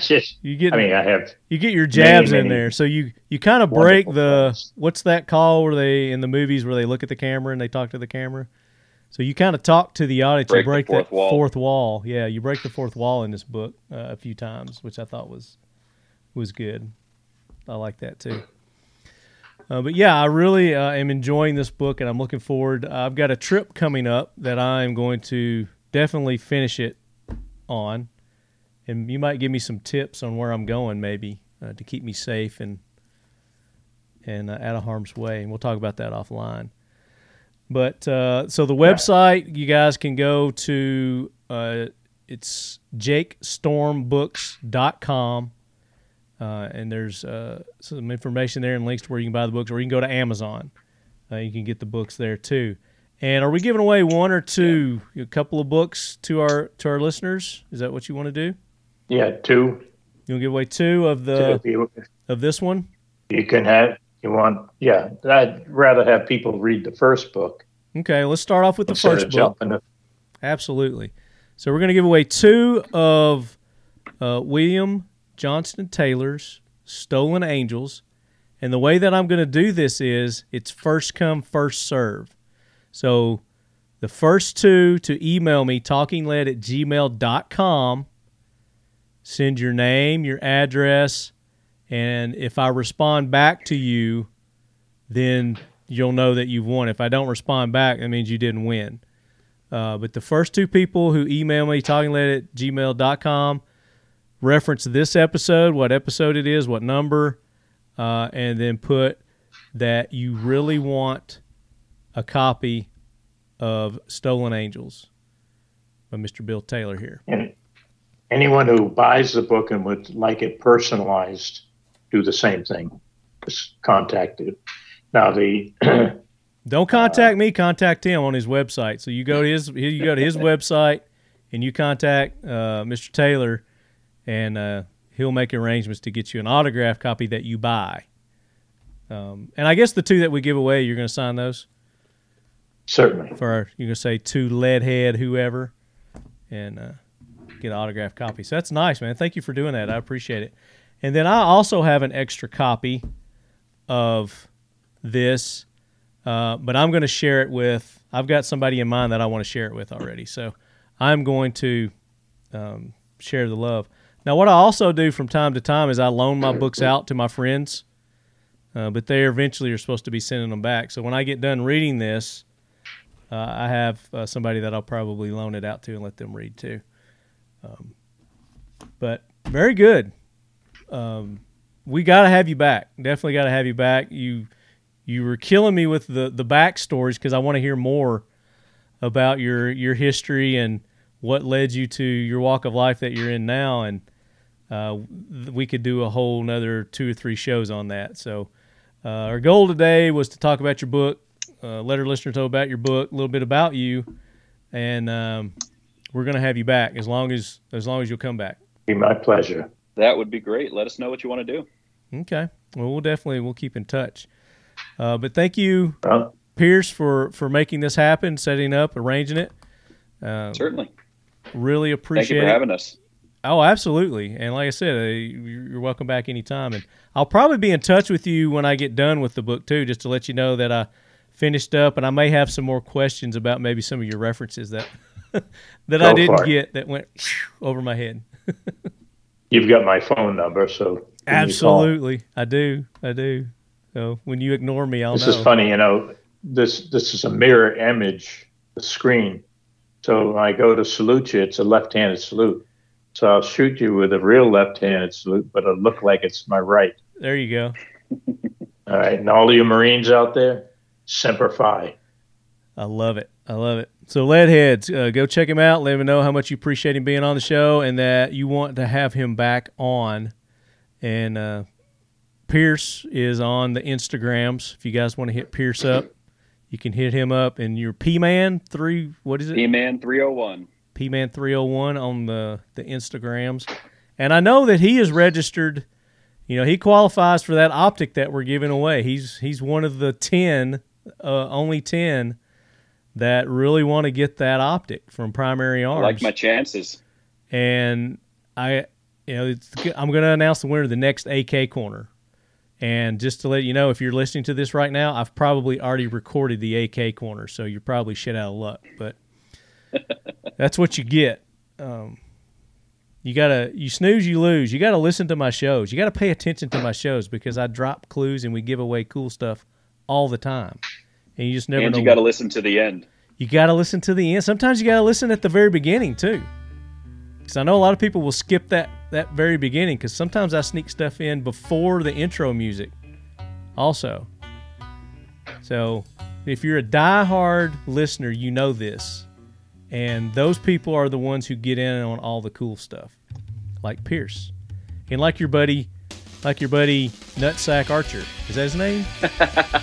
Might as well be. He changes his name on Instagram so often. So, but go and support our sponsors, Mission First Tactical. Go to their website, use the code LEADHEAD, 20% off. SEAL1, SEAL1.com. LEADHEAD, 25% off. 1776 United. You see this awesome shirt that I'm wearing today that says "Die Terrorist Scum." You can get that. Plus, you can get our official Talking Lead logoed T-shirts, patches, the Leadhead Brigade logoed patches like that. T-shirts also, Leadhead Brigade. You can go to 1776 United, use the code Talking Lead, get 20% off there. Factory 47 for our AK Corner official apparel. Factory 47, FAKTORY 47. Use Leadhead, get 10% off there. Defiant Munitions for your ammo needs. You get some great high-quality ammunition. Defiant Munitions, use the code LEADHEAD, all caps. You get 10% off Defiant Munitions. Medicine in Bad Places. You need to get your IFAK kits ordered up. You need to get supplies for those. Go to Medicine in Bad Places. Use the code LEADHEAD20, lowercase LEADHEAD20. You get 20% off Medicine in Bad Places. And then, of course, Keltec Weapons. Use the code LEADHEAD, get 15% off in their pro shop. Anything non-firearms related there. So, guys, thanks so much. I appreciate it.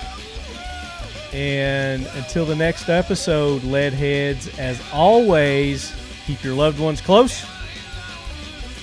Your firearms closer. And make sure you get your copy of Stolen Angels by William Johnstone Taylor. Psych you out in the end. Come on, son. Suck it.